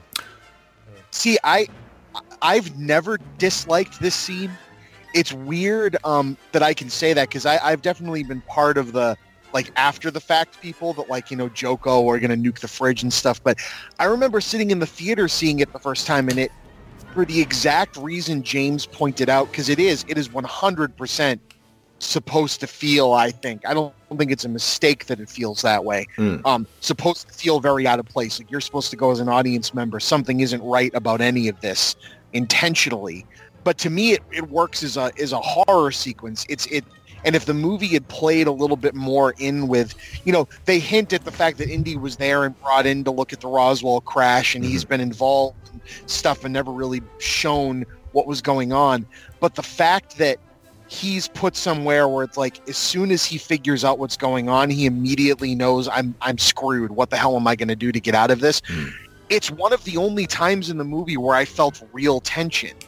And we talk about, Alex's edit of that chase sequence just took there's no humor in this sequence, right? Like this is, as an audience member, you go, oh my God, Indiana Jones is about to be in the middle of a nuclear bomb test. Like, how does that happen? How does he fall in there? It's a 100% you're out of your element, and then the movie has to get you back into your element. I love that after this scene, we get some real Indiana Jones, like archaeological, like tomb chasing kind of stuff, which frankly we don't get a ton of in the other movies. They're there. We get a lot of it in the compressed amount of time they do it in this. But the thing that I always really loved about nuking the fridge that I learned after by looking into it, it was actually the original form of time travel in Back to the Future. Yeah, I was actually going to mention that there was an homage to that. But glad we were on the same page there, Chris. And I don't know, the sequence, like, I know that, just like James talked about with the aliens earlier, it's the fact that they're too up front and in your face and things. But there is nothing, I watched it again this time expecting, okay, that's too out of this world. There is nothing any sillier about nuking the fridge than any of the stuff that happens in the other films. I think it's just that so much of the opening of this made you feel like you were in the real world instead of a fanciful world, that the minute we kind of went back into this, how could he ever survive that? It does come off silly, but I love it. That's my take. I'm not disputing that, Chris. I'm pretty much in the same boat. I think what stands out for me most about this sequence is and it's actually nothing to do with how it narratively impacts on Indiana Jones. It's just to do with what it evokes for me, and that's how much it brings Indy up to modern day. He's not quite there. Obviously, it's still the 50s, but it's on that cusp of about to turn into things that I know and am familiar with. That shadow of the bomb, that nuclear fear, that carried on for decades. And I was born and was around in the tail end of it. Yeah. So it kind of creates this weird little Venn diagram between the Nazi stuff that was happening way, way back in the 30s and so this is very close to being now, or at least tackling dealing with the fears and the shadows that I'm a little bit more familiar with. So A, it made me feel feckin' old, and B, it kind of made the concept of Indiana Jones as a character feel very, very timeless, and sort of gave a sense of almost immortality to him. Spielberg was born in 1946, which means that in 1957 he'd have been 11 years old, so like a kid with a baseball cap on at that point. So this American town, he stayed a kid with a baseball cap. So basically he crystallized at that age. Did that word again. What he's doing, playfully though it is, and punctuated with that friggin' gopher again, is saying... This shadow, this bomb, when Indy walks up the hill, which is, again, another fantastic shot, even though so much of that nuclear effect is digital, because thankfully they didn't actually set off a real nuclear blast and do it all in camera. But the shot is bone-chilling. And I think I don't need things quantified mathematically, precisely, or physically and medically accurate in my sci-fi fantasy. I feel like elements of this movie got hyper-focused on early during an era when being performatively angry on YouTube in particular and expressing betrayal with the current output of the creators of your childhood favourites was becoming an addictive trend that is still going strong. I tore into the Star Wars prequels in 2010 at the beginning of my movie podcasting career myself, right before moving on to talking about how much I loved the original trilogy. So, when I say performatively angry, I don't mean that people weren't actually angry. I feel like if you overemphasize that anger, then there's a catharsis for your viewers. So I feel like the nuke in the fridge was a rallying point, and people could point to how it doesn't make any medical sense, and it doesn't make any physical sense, and it, Indy would be destroyed. And as you say, there's plenty of things that happen to Indy in previous films, just Indy, and not even accounting for every other person who ever does a stunt in any other film, which would just straight up kill him. Just, when he cuts the rope bridge, and then everyone on the bridge topples into the water, but he holds on, and then imagine the fulcrum. Imagine the gathered momentum of slamming into the side of that cliff as Indy. It's the classic. It's the submarine. How's he held onto a submarine underwater for that? I said exactly that. The U-boat. But people don't question it. They questioned it because there were other things wrong with the movie, and you can point at that and go, there, this is bollocks, so the rest of the movie is bollocks. And you can then talk about that for ages. Ultimately, it doesn't really make that much physical sense. It does seem like it's something that would actually break his bones and probably kill him. And they could have helped it by perhaps having other debris land around the fridge so it feels like the blast itself wasn't propelling him too far, just far enough away from ground zero. And maybe that ground zero happened further away from the fridge. Because the fridge is on its own, and it just goes boingy, boingy, bouncy, bouncy, spinny, spinny, spinny. Just tone that down. Have it crash and slide rather than bouncing. And then as he gets out, have him oh shit, and limping the way he's wait, I don't need any help. I do. Not the man I knew 10 years ago. It's not the years, honey. It's the mileage. In Raiders of the Lost Ark, he got way more fucked up in the truck chase in Raiders than he did here. So if they'd just retained that and have him walking up. The problem is visually, if he does that, if you're going, well, we're going to go with physics here, then it's he's being covered in wave after wave of radiation and Indiana Jones is dying, which means that in the next scene, why is he fine? Oh, he's being showered off. So there's almost no way they could really do this properly. But when it really comes down to it, what Steve wanted, and I think this was something that surpassed what George wanted, was to show us the shadow of that bomb, just to establish the era in a way where it's yay, hot rod cars. But then the bomb, the actual threat that the Cold War represented. And I feel that the failing of not making the Soviets all that dangerous is there was no particular link between mutually assured destruction and what was happening with the Crystal Skull. There was no Iron Giant level of, we can duck and cover, it doesn't matter.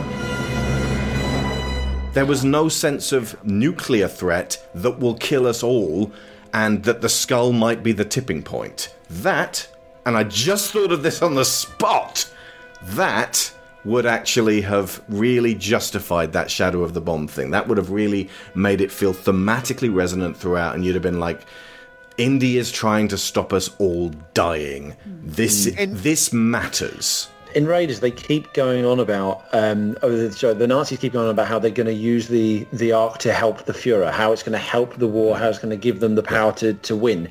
And that's never... I think there's one monologue from Spalko in a tent about how we were going to have the ability to control the minds of the world. But that is it. That is the only time you ever hear what their plan for the skull is. Other than that, it's just a thing. It's just a MacGuffin. Yeah. Quick, we need it. Someone should have told her you don't need a crystal skull. You just need Facebook, Reddit, YouTube, Twitter. I was actually going to say something to that effect too. I felt Cate Blanchett's delivery in that scene was pretty chilling. Actually, wow, she's pretty great relevant in this. Oh yeah, she is a compelling presence in this movie. For all the failings of characterizing the Russians, she is on point like all the time. Yeah, and she's amazing. One thing I really like about Spalko is, and the costume designer even mentions this in the behind-the-scenes stuff. Mm-hmm. They took pains to keep her in pants throughout the whole movie, and I like that because, in a way, she's quite literally wearing the pants amongst the Russians, and that she's the one calling the shots. Hero of socialist labor. I love her accent.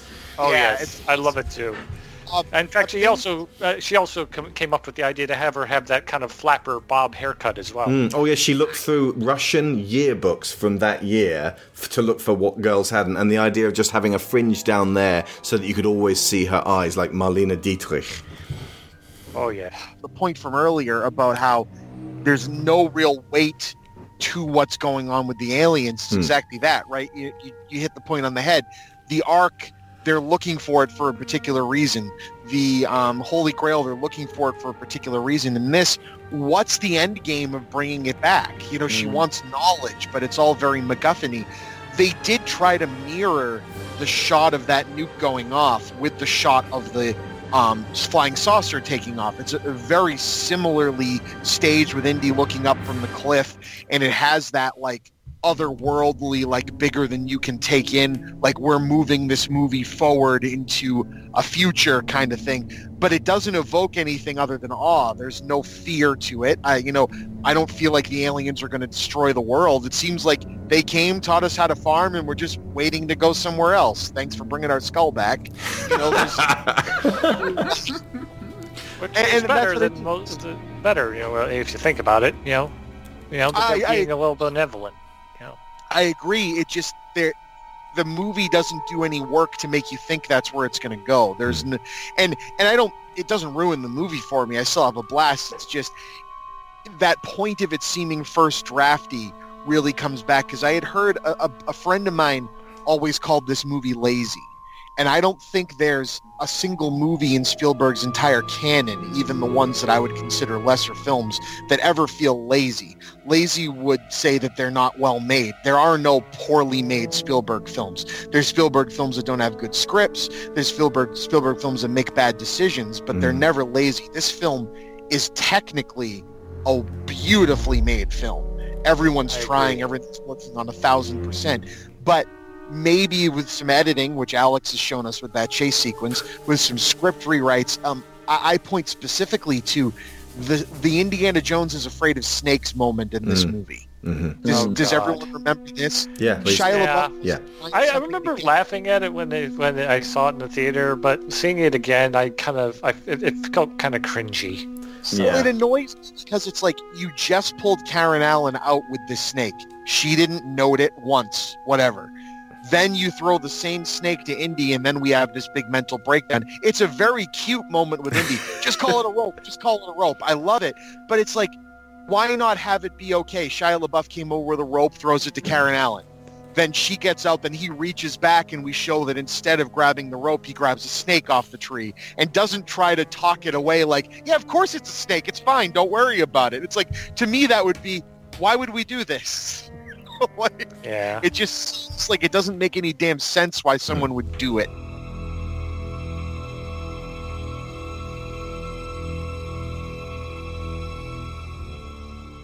The movie fails, I feel, in a forgivable way by peppering proceedings with goofy moments. The gopher, the monkeys, the fridge flying in the face of reality, just a bit too much green screen, being less violent and less gory than the originals to adjust to the changing times of family fare. Like, you see hardly any blood in this thing. Like, there's a few spots of it on the backs of some of the tribal people who are murdered by the Soviets off camera, off screen.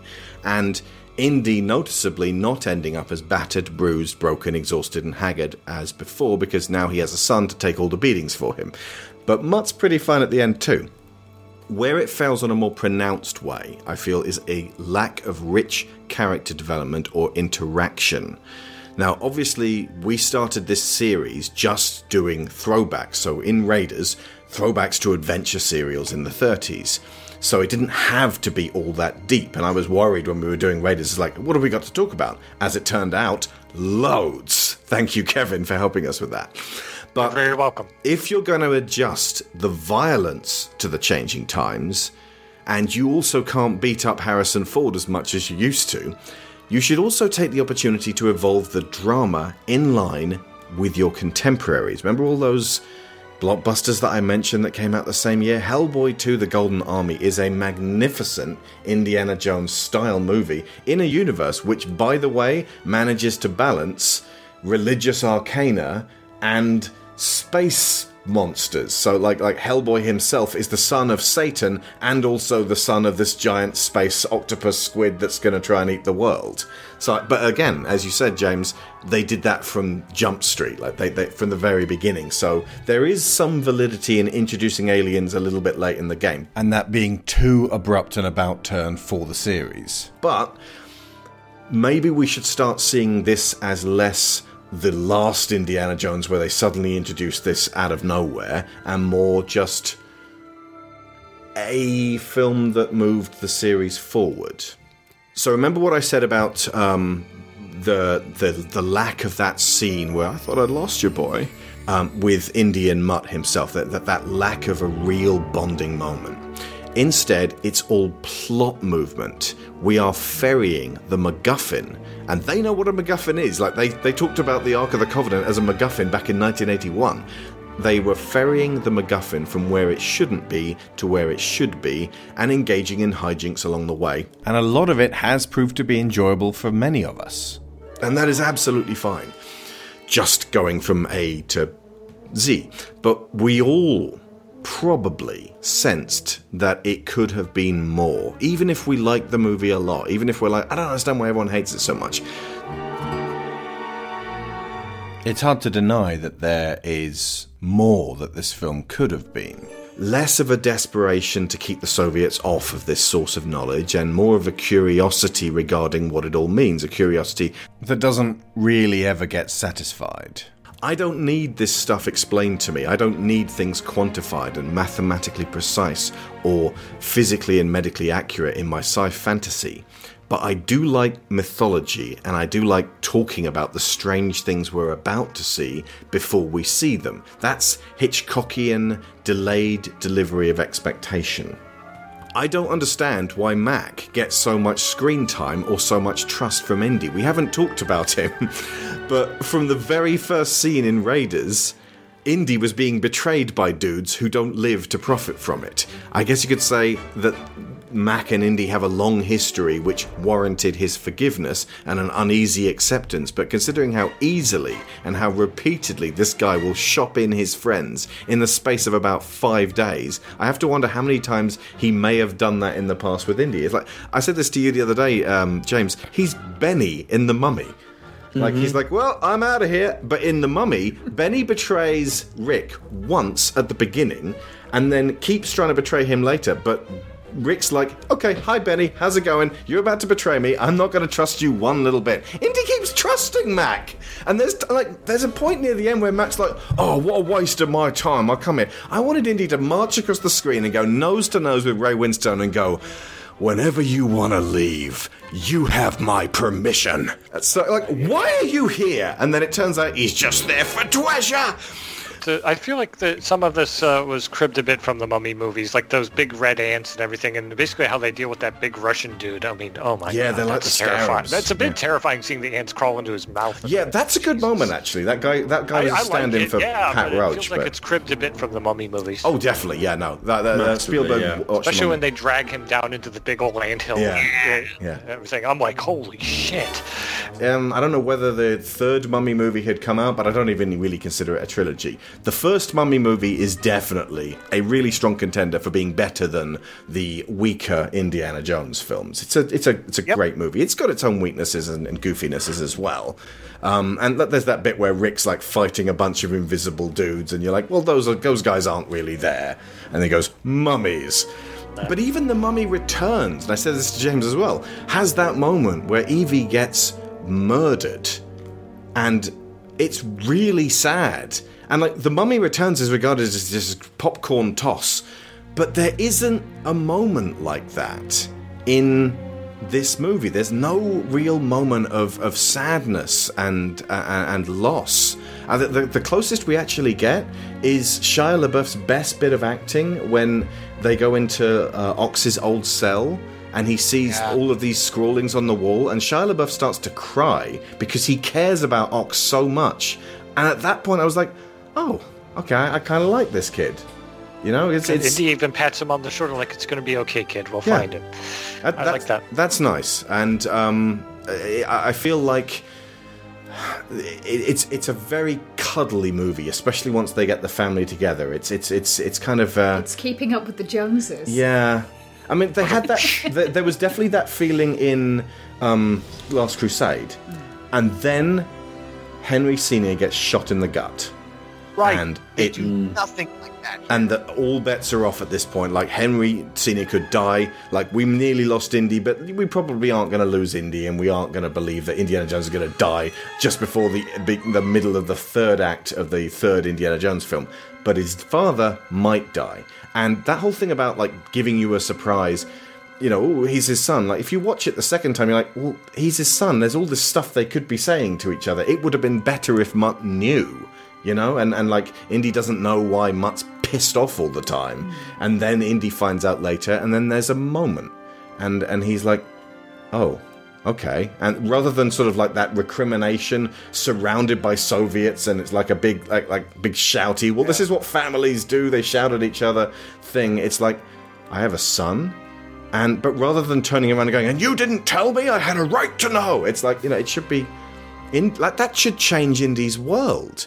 But it shouldn't, at that point, resolve the tension between them. That would need to come at the end, when it feels like one of them's going to die, and the other one gets suddenly very worried. And then you can get that reconciliation, and like Mutt can be like, I forgive you for not being there. I know you didn't know, but at the same time I've been resenting you my whole life. You've been off doing all of this stuff, and I always felt less important than that, and it's not fair for me to, but, you know, something. Doesn't he say that he believed that whoever the hell Colin was, that he thought Colin was his father, and then Marion's like, no, Colin was your stepfather, Indy is your father. Like, they remove that. Yeah, they resolve it in a line. Yeah. Well, thank God for the doobly-doo. It would make much more sense for him for Mutt to have known from early on. And I actually, before we got to the reveal, I mean, it's pretty obvious anyway, so before it actually got to the reveal, I assumed that would have been the case. He calls himself Mutt, which suggests he has it in his head that, like, all you were named after different... the dog. Well, yeah, there is that, but but the idea that all of these different men had different levels of input with Oxley as well, his life, and how he came to be who he is, that he's sort of bits of people that he's struggled to connect with and really make sense of who he is, and that would really have played into how he interacts with Indy, and how he interacts with his mother, for, you know, what information she's given him and what she hasn't, and it's cool. We've made this point very thoroughly. It does make a nice parallel, though, with the fact that, you know, Indy was estranged from his father until the events of Last Crusade, you know, and all that. And, you know, Marcus Brody basically was kind of his father figure, kind of like Oxley was the father figure to Mutt. So all these pieces were right there. Yeah, have him. Make I thought you said he was a teacher line hold a lot more weight too. Because that could have been the lie, you know, your dad, Indy, you know, he's just a professor. That would add into Mutt's hatred of school and wanting to do the physical stuff. You know, it would have just held so much more weight than like him going, oh, this is just some old guy. And it would have helped to have him turn up with some expectation. If Marion had sent him to find his dad, with it in his mind that, you know, he's going to turn up and he's going to save the day and everything's going to be fantastic, and then have things go wrong and have that disappointment be something that they have to resolve. John Hertz Oxley could definitely have played the part of the wise old man, since we didn't have Connery or Denham Elliott or John Rhys Davis. And the man had such dignity and grace, such a magnificent voice, and elegant delivery that that posh, gravelly voice of his, yeah. Absolutely. The wizard who could put things in perspective. You know when Denham Elliott says, Marian's the least of your worries right now, believe me, Indy. What do you mean? Well, I mean that for nearly 3,000 years, man has been searching for the lost ark. Not something to be taken lightly. No one knows its secrets. It's like nothing you've ever gone after before. It's important that adventurers have elders. An old man who's a little bit closer to God and has sort of like touched the unknown a bit more than Indy. And yeah, you sound like my father. You're talking about the boogeyman. You need that wizard figure, and he doesn't get to say much. And it just feels kind of absent while he's playing with his stick and clutching at a sack. And like I said, the best moment for Oxley is actually that bit where Mutt cries over Oxley, because it makes us feel his character more acutely than anything that John Hurt was actually able to do on screen until going, oh, I'm fine now. Interdimensional beings, in point of fact. What does that mean? Doesn't matter. Moving on. And I'm to another dimension. It's all wibbly wobbly, timey wimey. I'm looking for the doctor. Well, you certainly came to the right place. Now I know clang clang clang. Now I know for sure that Karen Allen was surprised that she got more than a cameo. Like apparently Steve phoned her up and was like, I guess you know why I'm calling you. And she's like, I don't know. And he said, well, I'd like you to be in the next Indiana Jones movie. And she was expecting to like turn up at the end. She did not expect to be along for the ride. I think that's why she's just got this big grin on her face the whole time going, I get to do this stuff again. It's awesome. I don't blame her. Love I really that. Again, for very personal reasons. Karen Allen looks a bit like my mum. Who loves Starman. But it means that whenever I see her, I'm like, there's this little bit in the back of my mind that goes, oh, Mum, I'm glad you look so happy. So, yeah, it feels like everything about her comes from a very natural place. When she turns up and puts her hands on her hips and goes, Indiana Jones, it's deliberately putting you back to that place. And although a lot of people really didn't like the marriage to Henry at the end, it's deeply satisfying to me, considering how much that I loved seeing these two together in Raiders since I was a nipper. Like, I saw Raiders when I was very, very young. I agree. My mom and I both kind of smiled at that moment. And also that moment where that little exchange where they had where Marion says, like you must have had more women than me since you left me. And she's like, yeah, there were a few, but there was only one problem. He's like, what was that? They weren't you. That's lovely. Yeah. My mom actually audibly went, aw, at that moment. The damn good line. Okay. Final point, and it's a good one.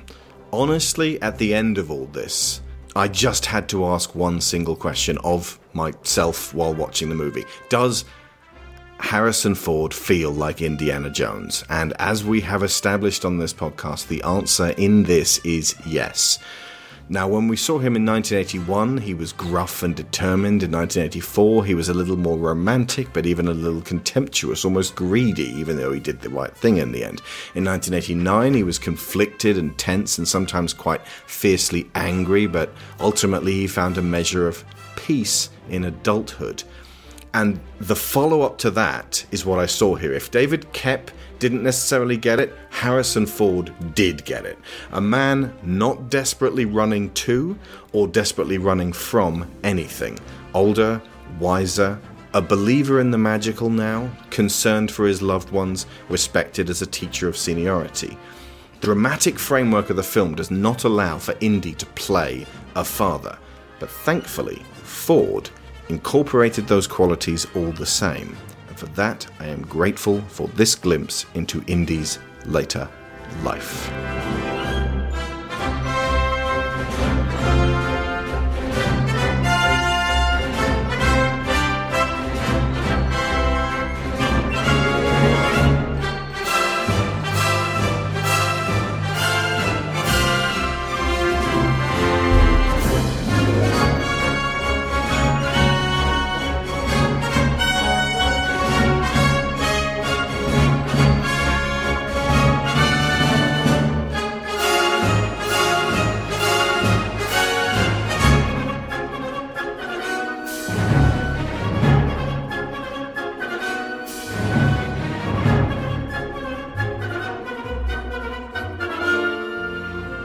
For me, I think this is a lot less of a disappointment than it is for some people, because I didn't have that many expectations. I ultimately enjoy Indiana Jones movies, but I don't have as much invested in them as most of the core audience does. So I was able to, I suppose, just filter out some of the bits that were less appealing and enjoy what was in there. And I would certainly say that this viewing kind of reinforced that, because I was looking for the positive, and I think I found it for the most part. There's not a lot of depth really, but there is elements of it where you can look for it and find more there, excavate a little, if you will.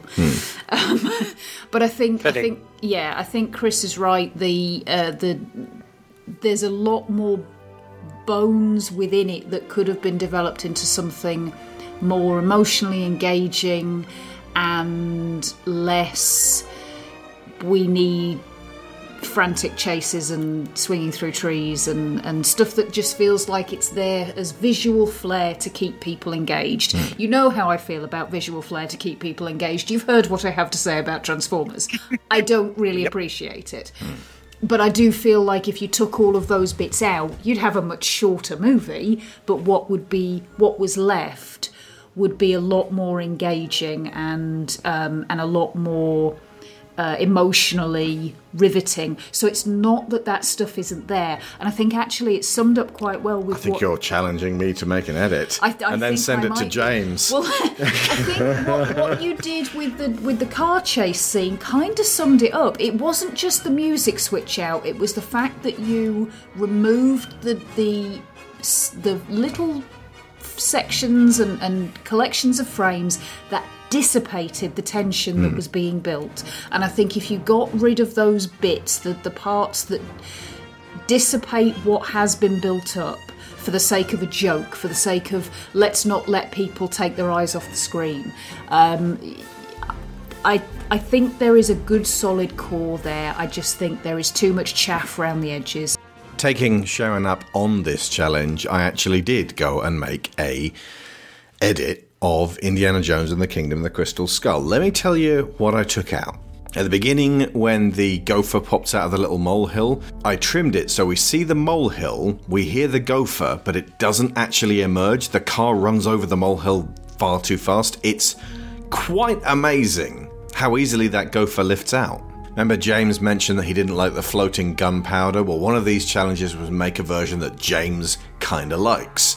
So when Indy says, I need your bullets, he only uses the ball bearings and uses the compass that he mentions to find roughly where the alien remains are in the warehouse. This way we don't get the Harry Potter magic floating gunpowder. When Indy's making the land speed record on that rocket sled, got rid of the goofy gophers that look at him as he goes past. I'm not mentioning every cut, just the ones that I think you'll go, about. The fridge.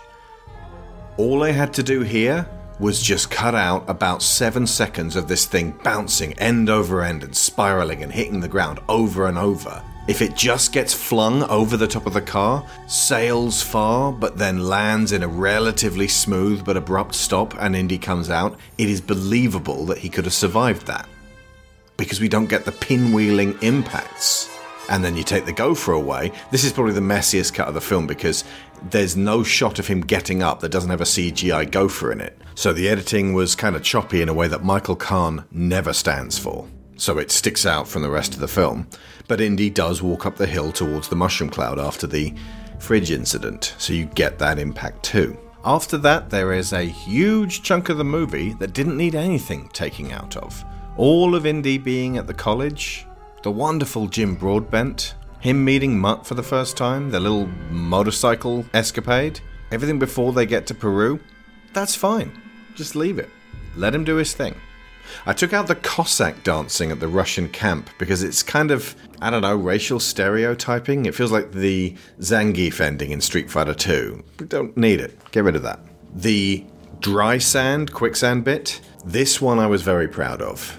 If you just trim out all the lines that dissipate the tension, Like when Indy starts going, actually it's a dry sand, which is slightly different to quicksand. It depends on the viscosity.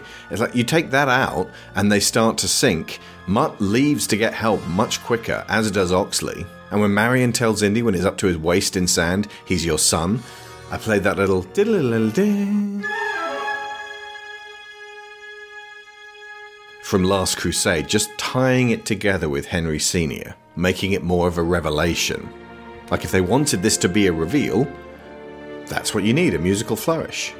Once again, really the greatest failing of this is the lack of emotional investment between Indy and Mutt.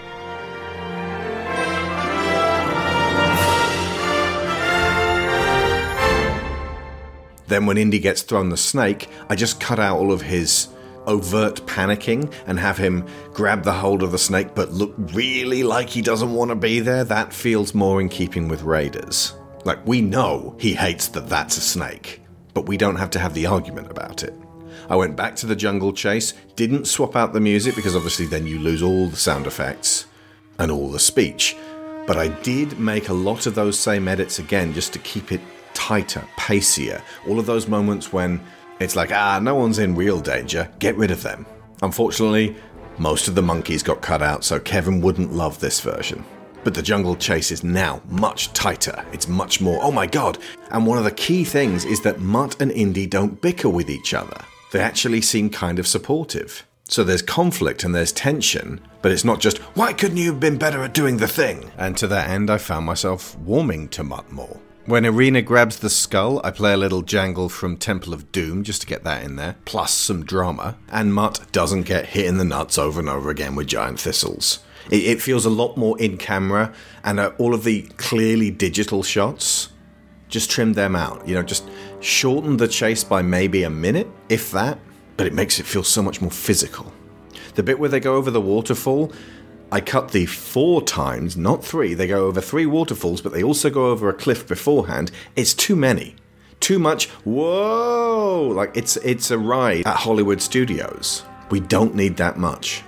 So they go over the cliff because I got to get them down there, and then the first waterfall they come to is absolutely massive, and because there's this big rushing sound of water, it's seamless the way they go from the top to the bottom. Because the thing is, once they've survived one drop and then another drop, you're like, oh, I guess there'll be another. Yep, there was. Oh, and a fourth. Yep, okay. One of the most significant changes, the tribal people are not there. They go through those ruins, they find torches, they don't talk about the fact that they've been recently lit, the tribal people do not turn up, they do not run away from the skull, and they do not get massacred by the Soviets. It is effectively abandoned, suggesting the conquistadors already wiped them out, because they did. When they get to the treasure house and Mac starts going like a boo, I played a little bit of the Ark theme, just to give you that tingle down your spine, that memory of Indiana Jones being, ooh, treasure rooms. But you shouldn't be in here.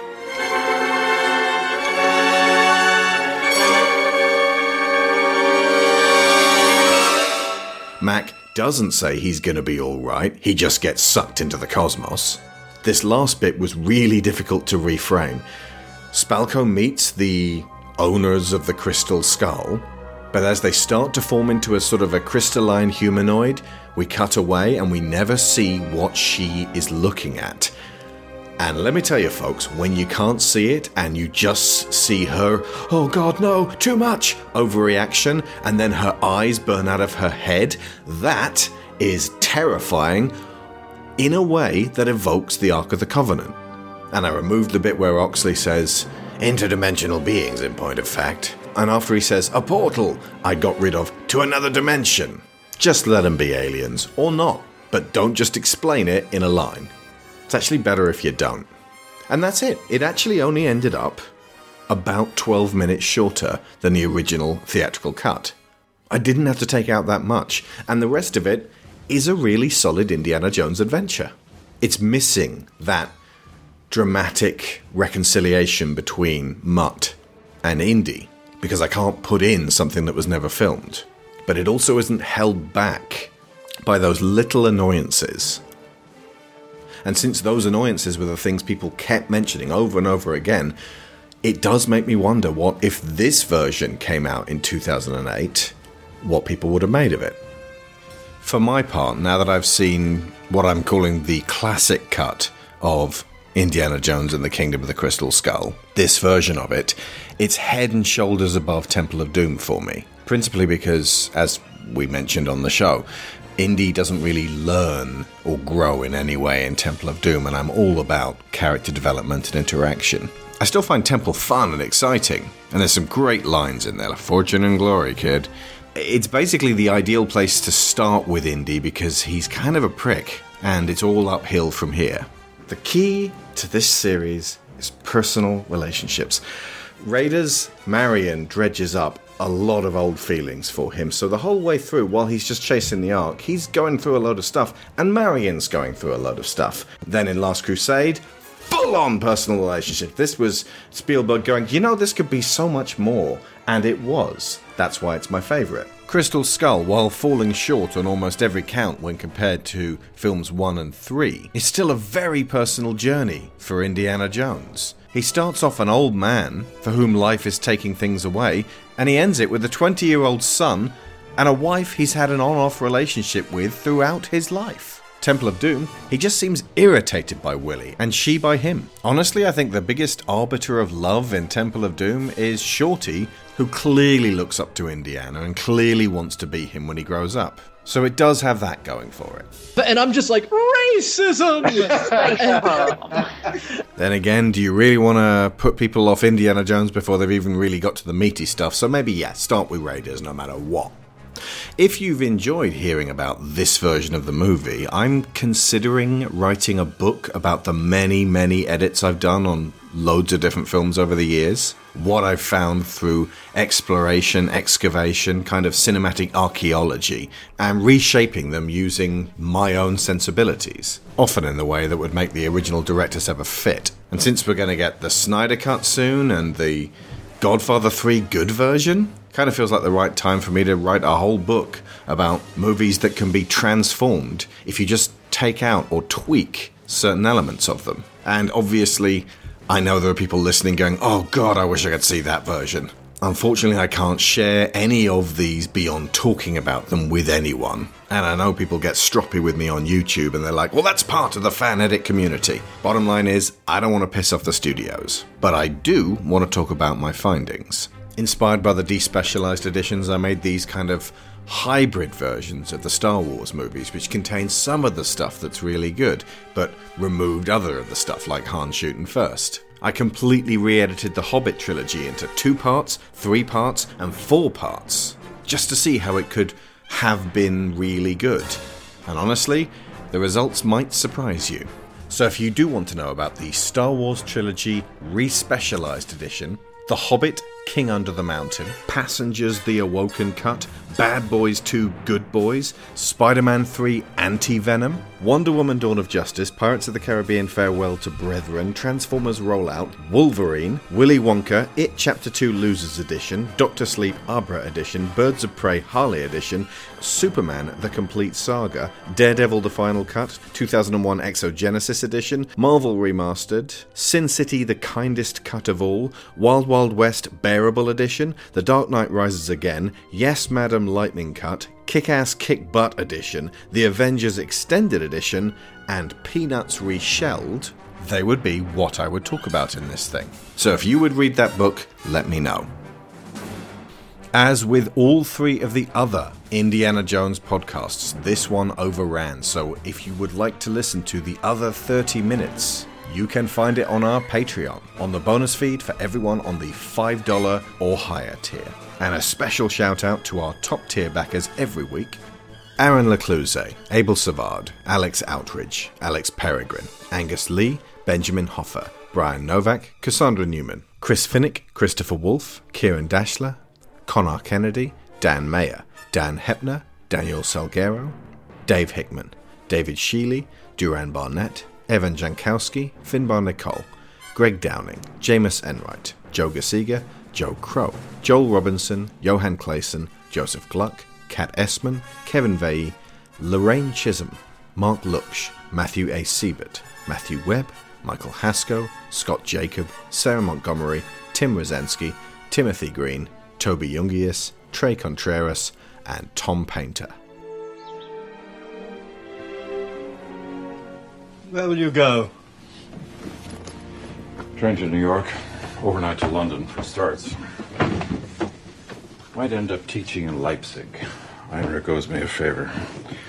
I'll wire you when I get settled. You can send on a list of my things. I suppose there's nothing to keep you here. I barely recognise this country anymore. The government's got us seeing communists in our soup. When the hysteria reaches academia, I guess it's time to call it a career. Brutal couple of years, huh, Charlie? First Dad, then Marcus. Seem to have reached the age where life stops giving us things and starts taking them away. Just another half glass. We recorded this show before the passing of Sean Connery, whose presence will always be felt in this series.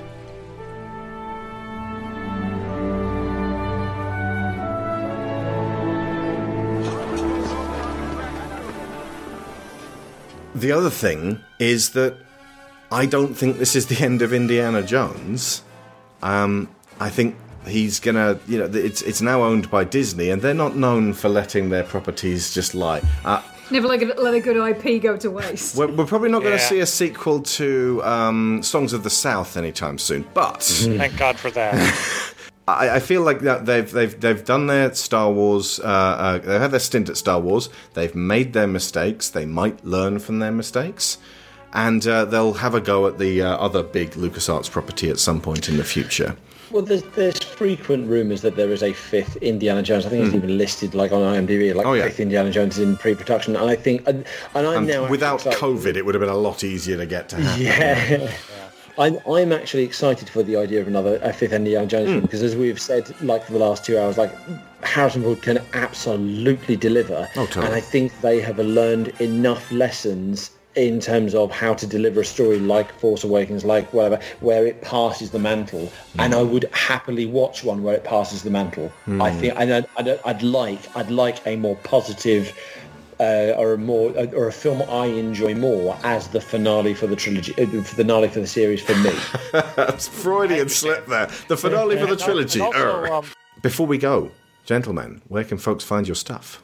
You can find me, Bond and Beyond, a semi-regular James Bond podcast, getting slightly more regular as we get more excited about No Time to Die. That's at bondbeyondpod.tumblr.com or on all good podcasting platforms. I run a little blog, Non-Violent Game of the Day. That's nvgotd.tumblr.com. It's just a little recommendation for a game that doesn't involve killing all of the things. And I have published my debut novella, Wandless. It is an urban fantasy thriller. It is about a Harry Potter-style wizarding world that's a little bit darker, or I like to think it's a little bit darker, where magic is not a gift, it's a life sentence. A woman is escaping from the military at the very beginning of the novel. She's trying to get out of the country, get to safety away from all of those who are discriminating and oppressing her, but their powers are not the threat that she poses to them. You can find more at wandless.co.uk. Nicely done. Sounds intriguing. Yeah. Yeah. I've read it. It's good. You should check it out, folks. Chris, where can people find your stuff?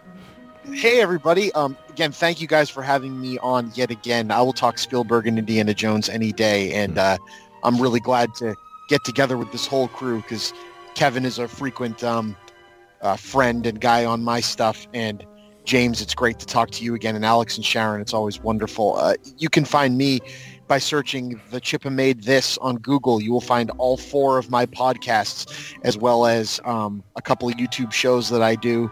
You can also find me at patreon.com/thechippa if you want to help fund this crazy habit that I have. So I really appreciate it again. Thank you, guys. Well, as for me, I'm a YouTube-based Let's Player of sorts, although I don't have an ongoing project at the moment. It's youtube.com/GoldenTalesGeek. I play random games. Most of the time it's from my Steam back catalog, but sometimes I play Nintendo stuff as well. In fact, although I'm currently in the process of doing a co-op Let's Play of Streets of Rage 4 with a friend of mine, which is really fun. one of my favourite games of all time. Although not it's just going the up year. on his channel, not mine. I'm going to make a playlist for my channel so you guys can check it out. Okay.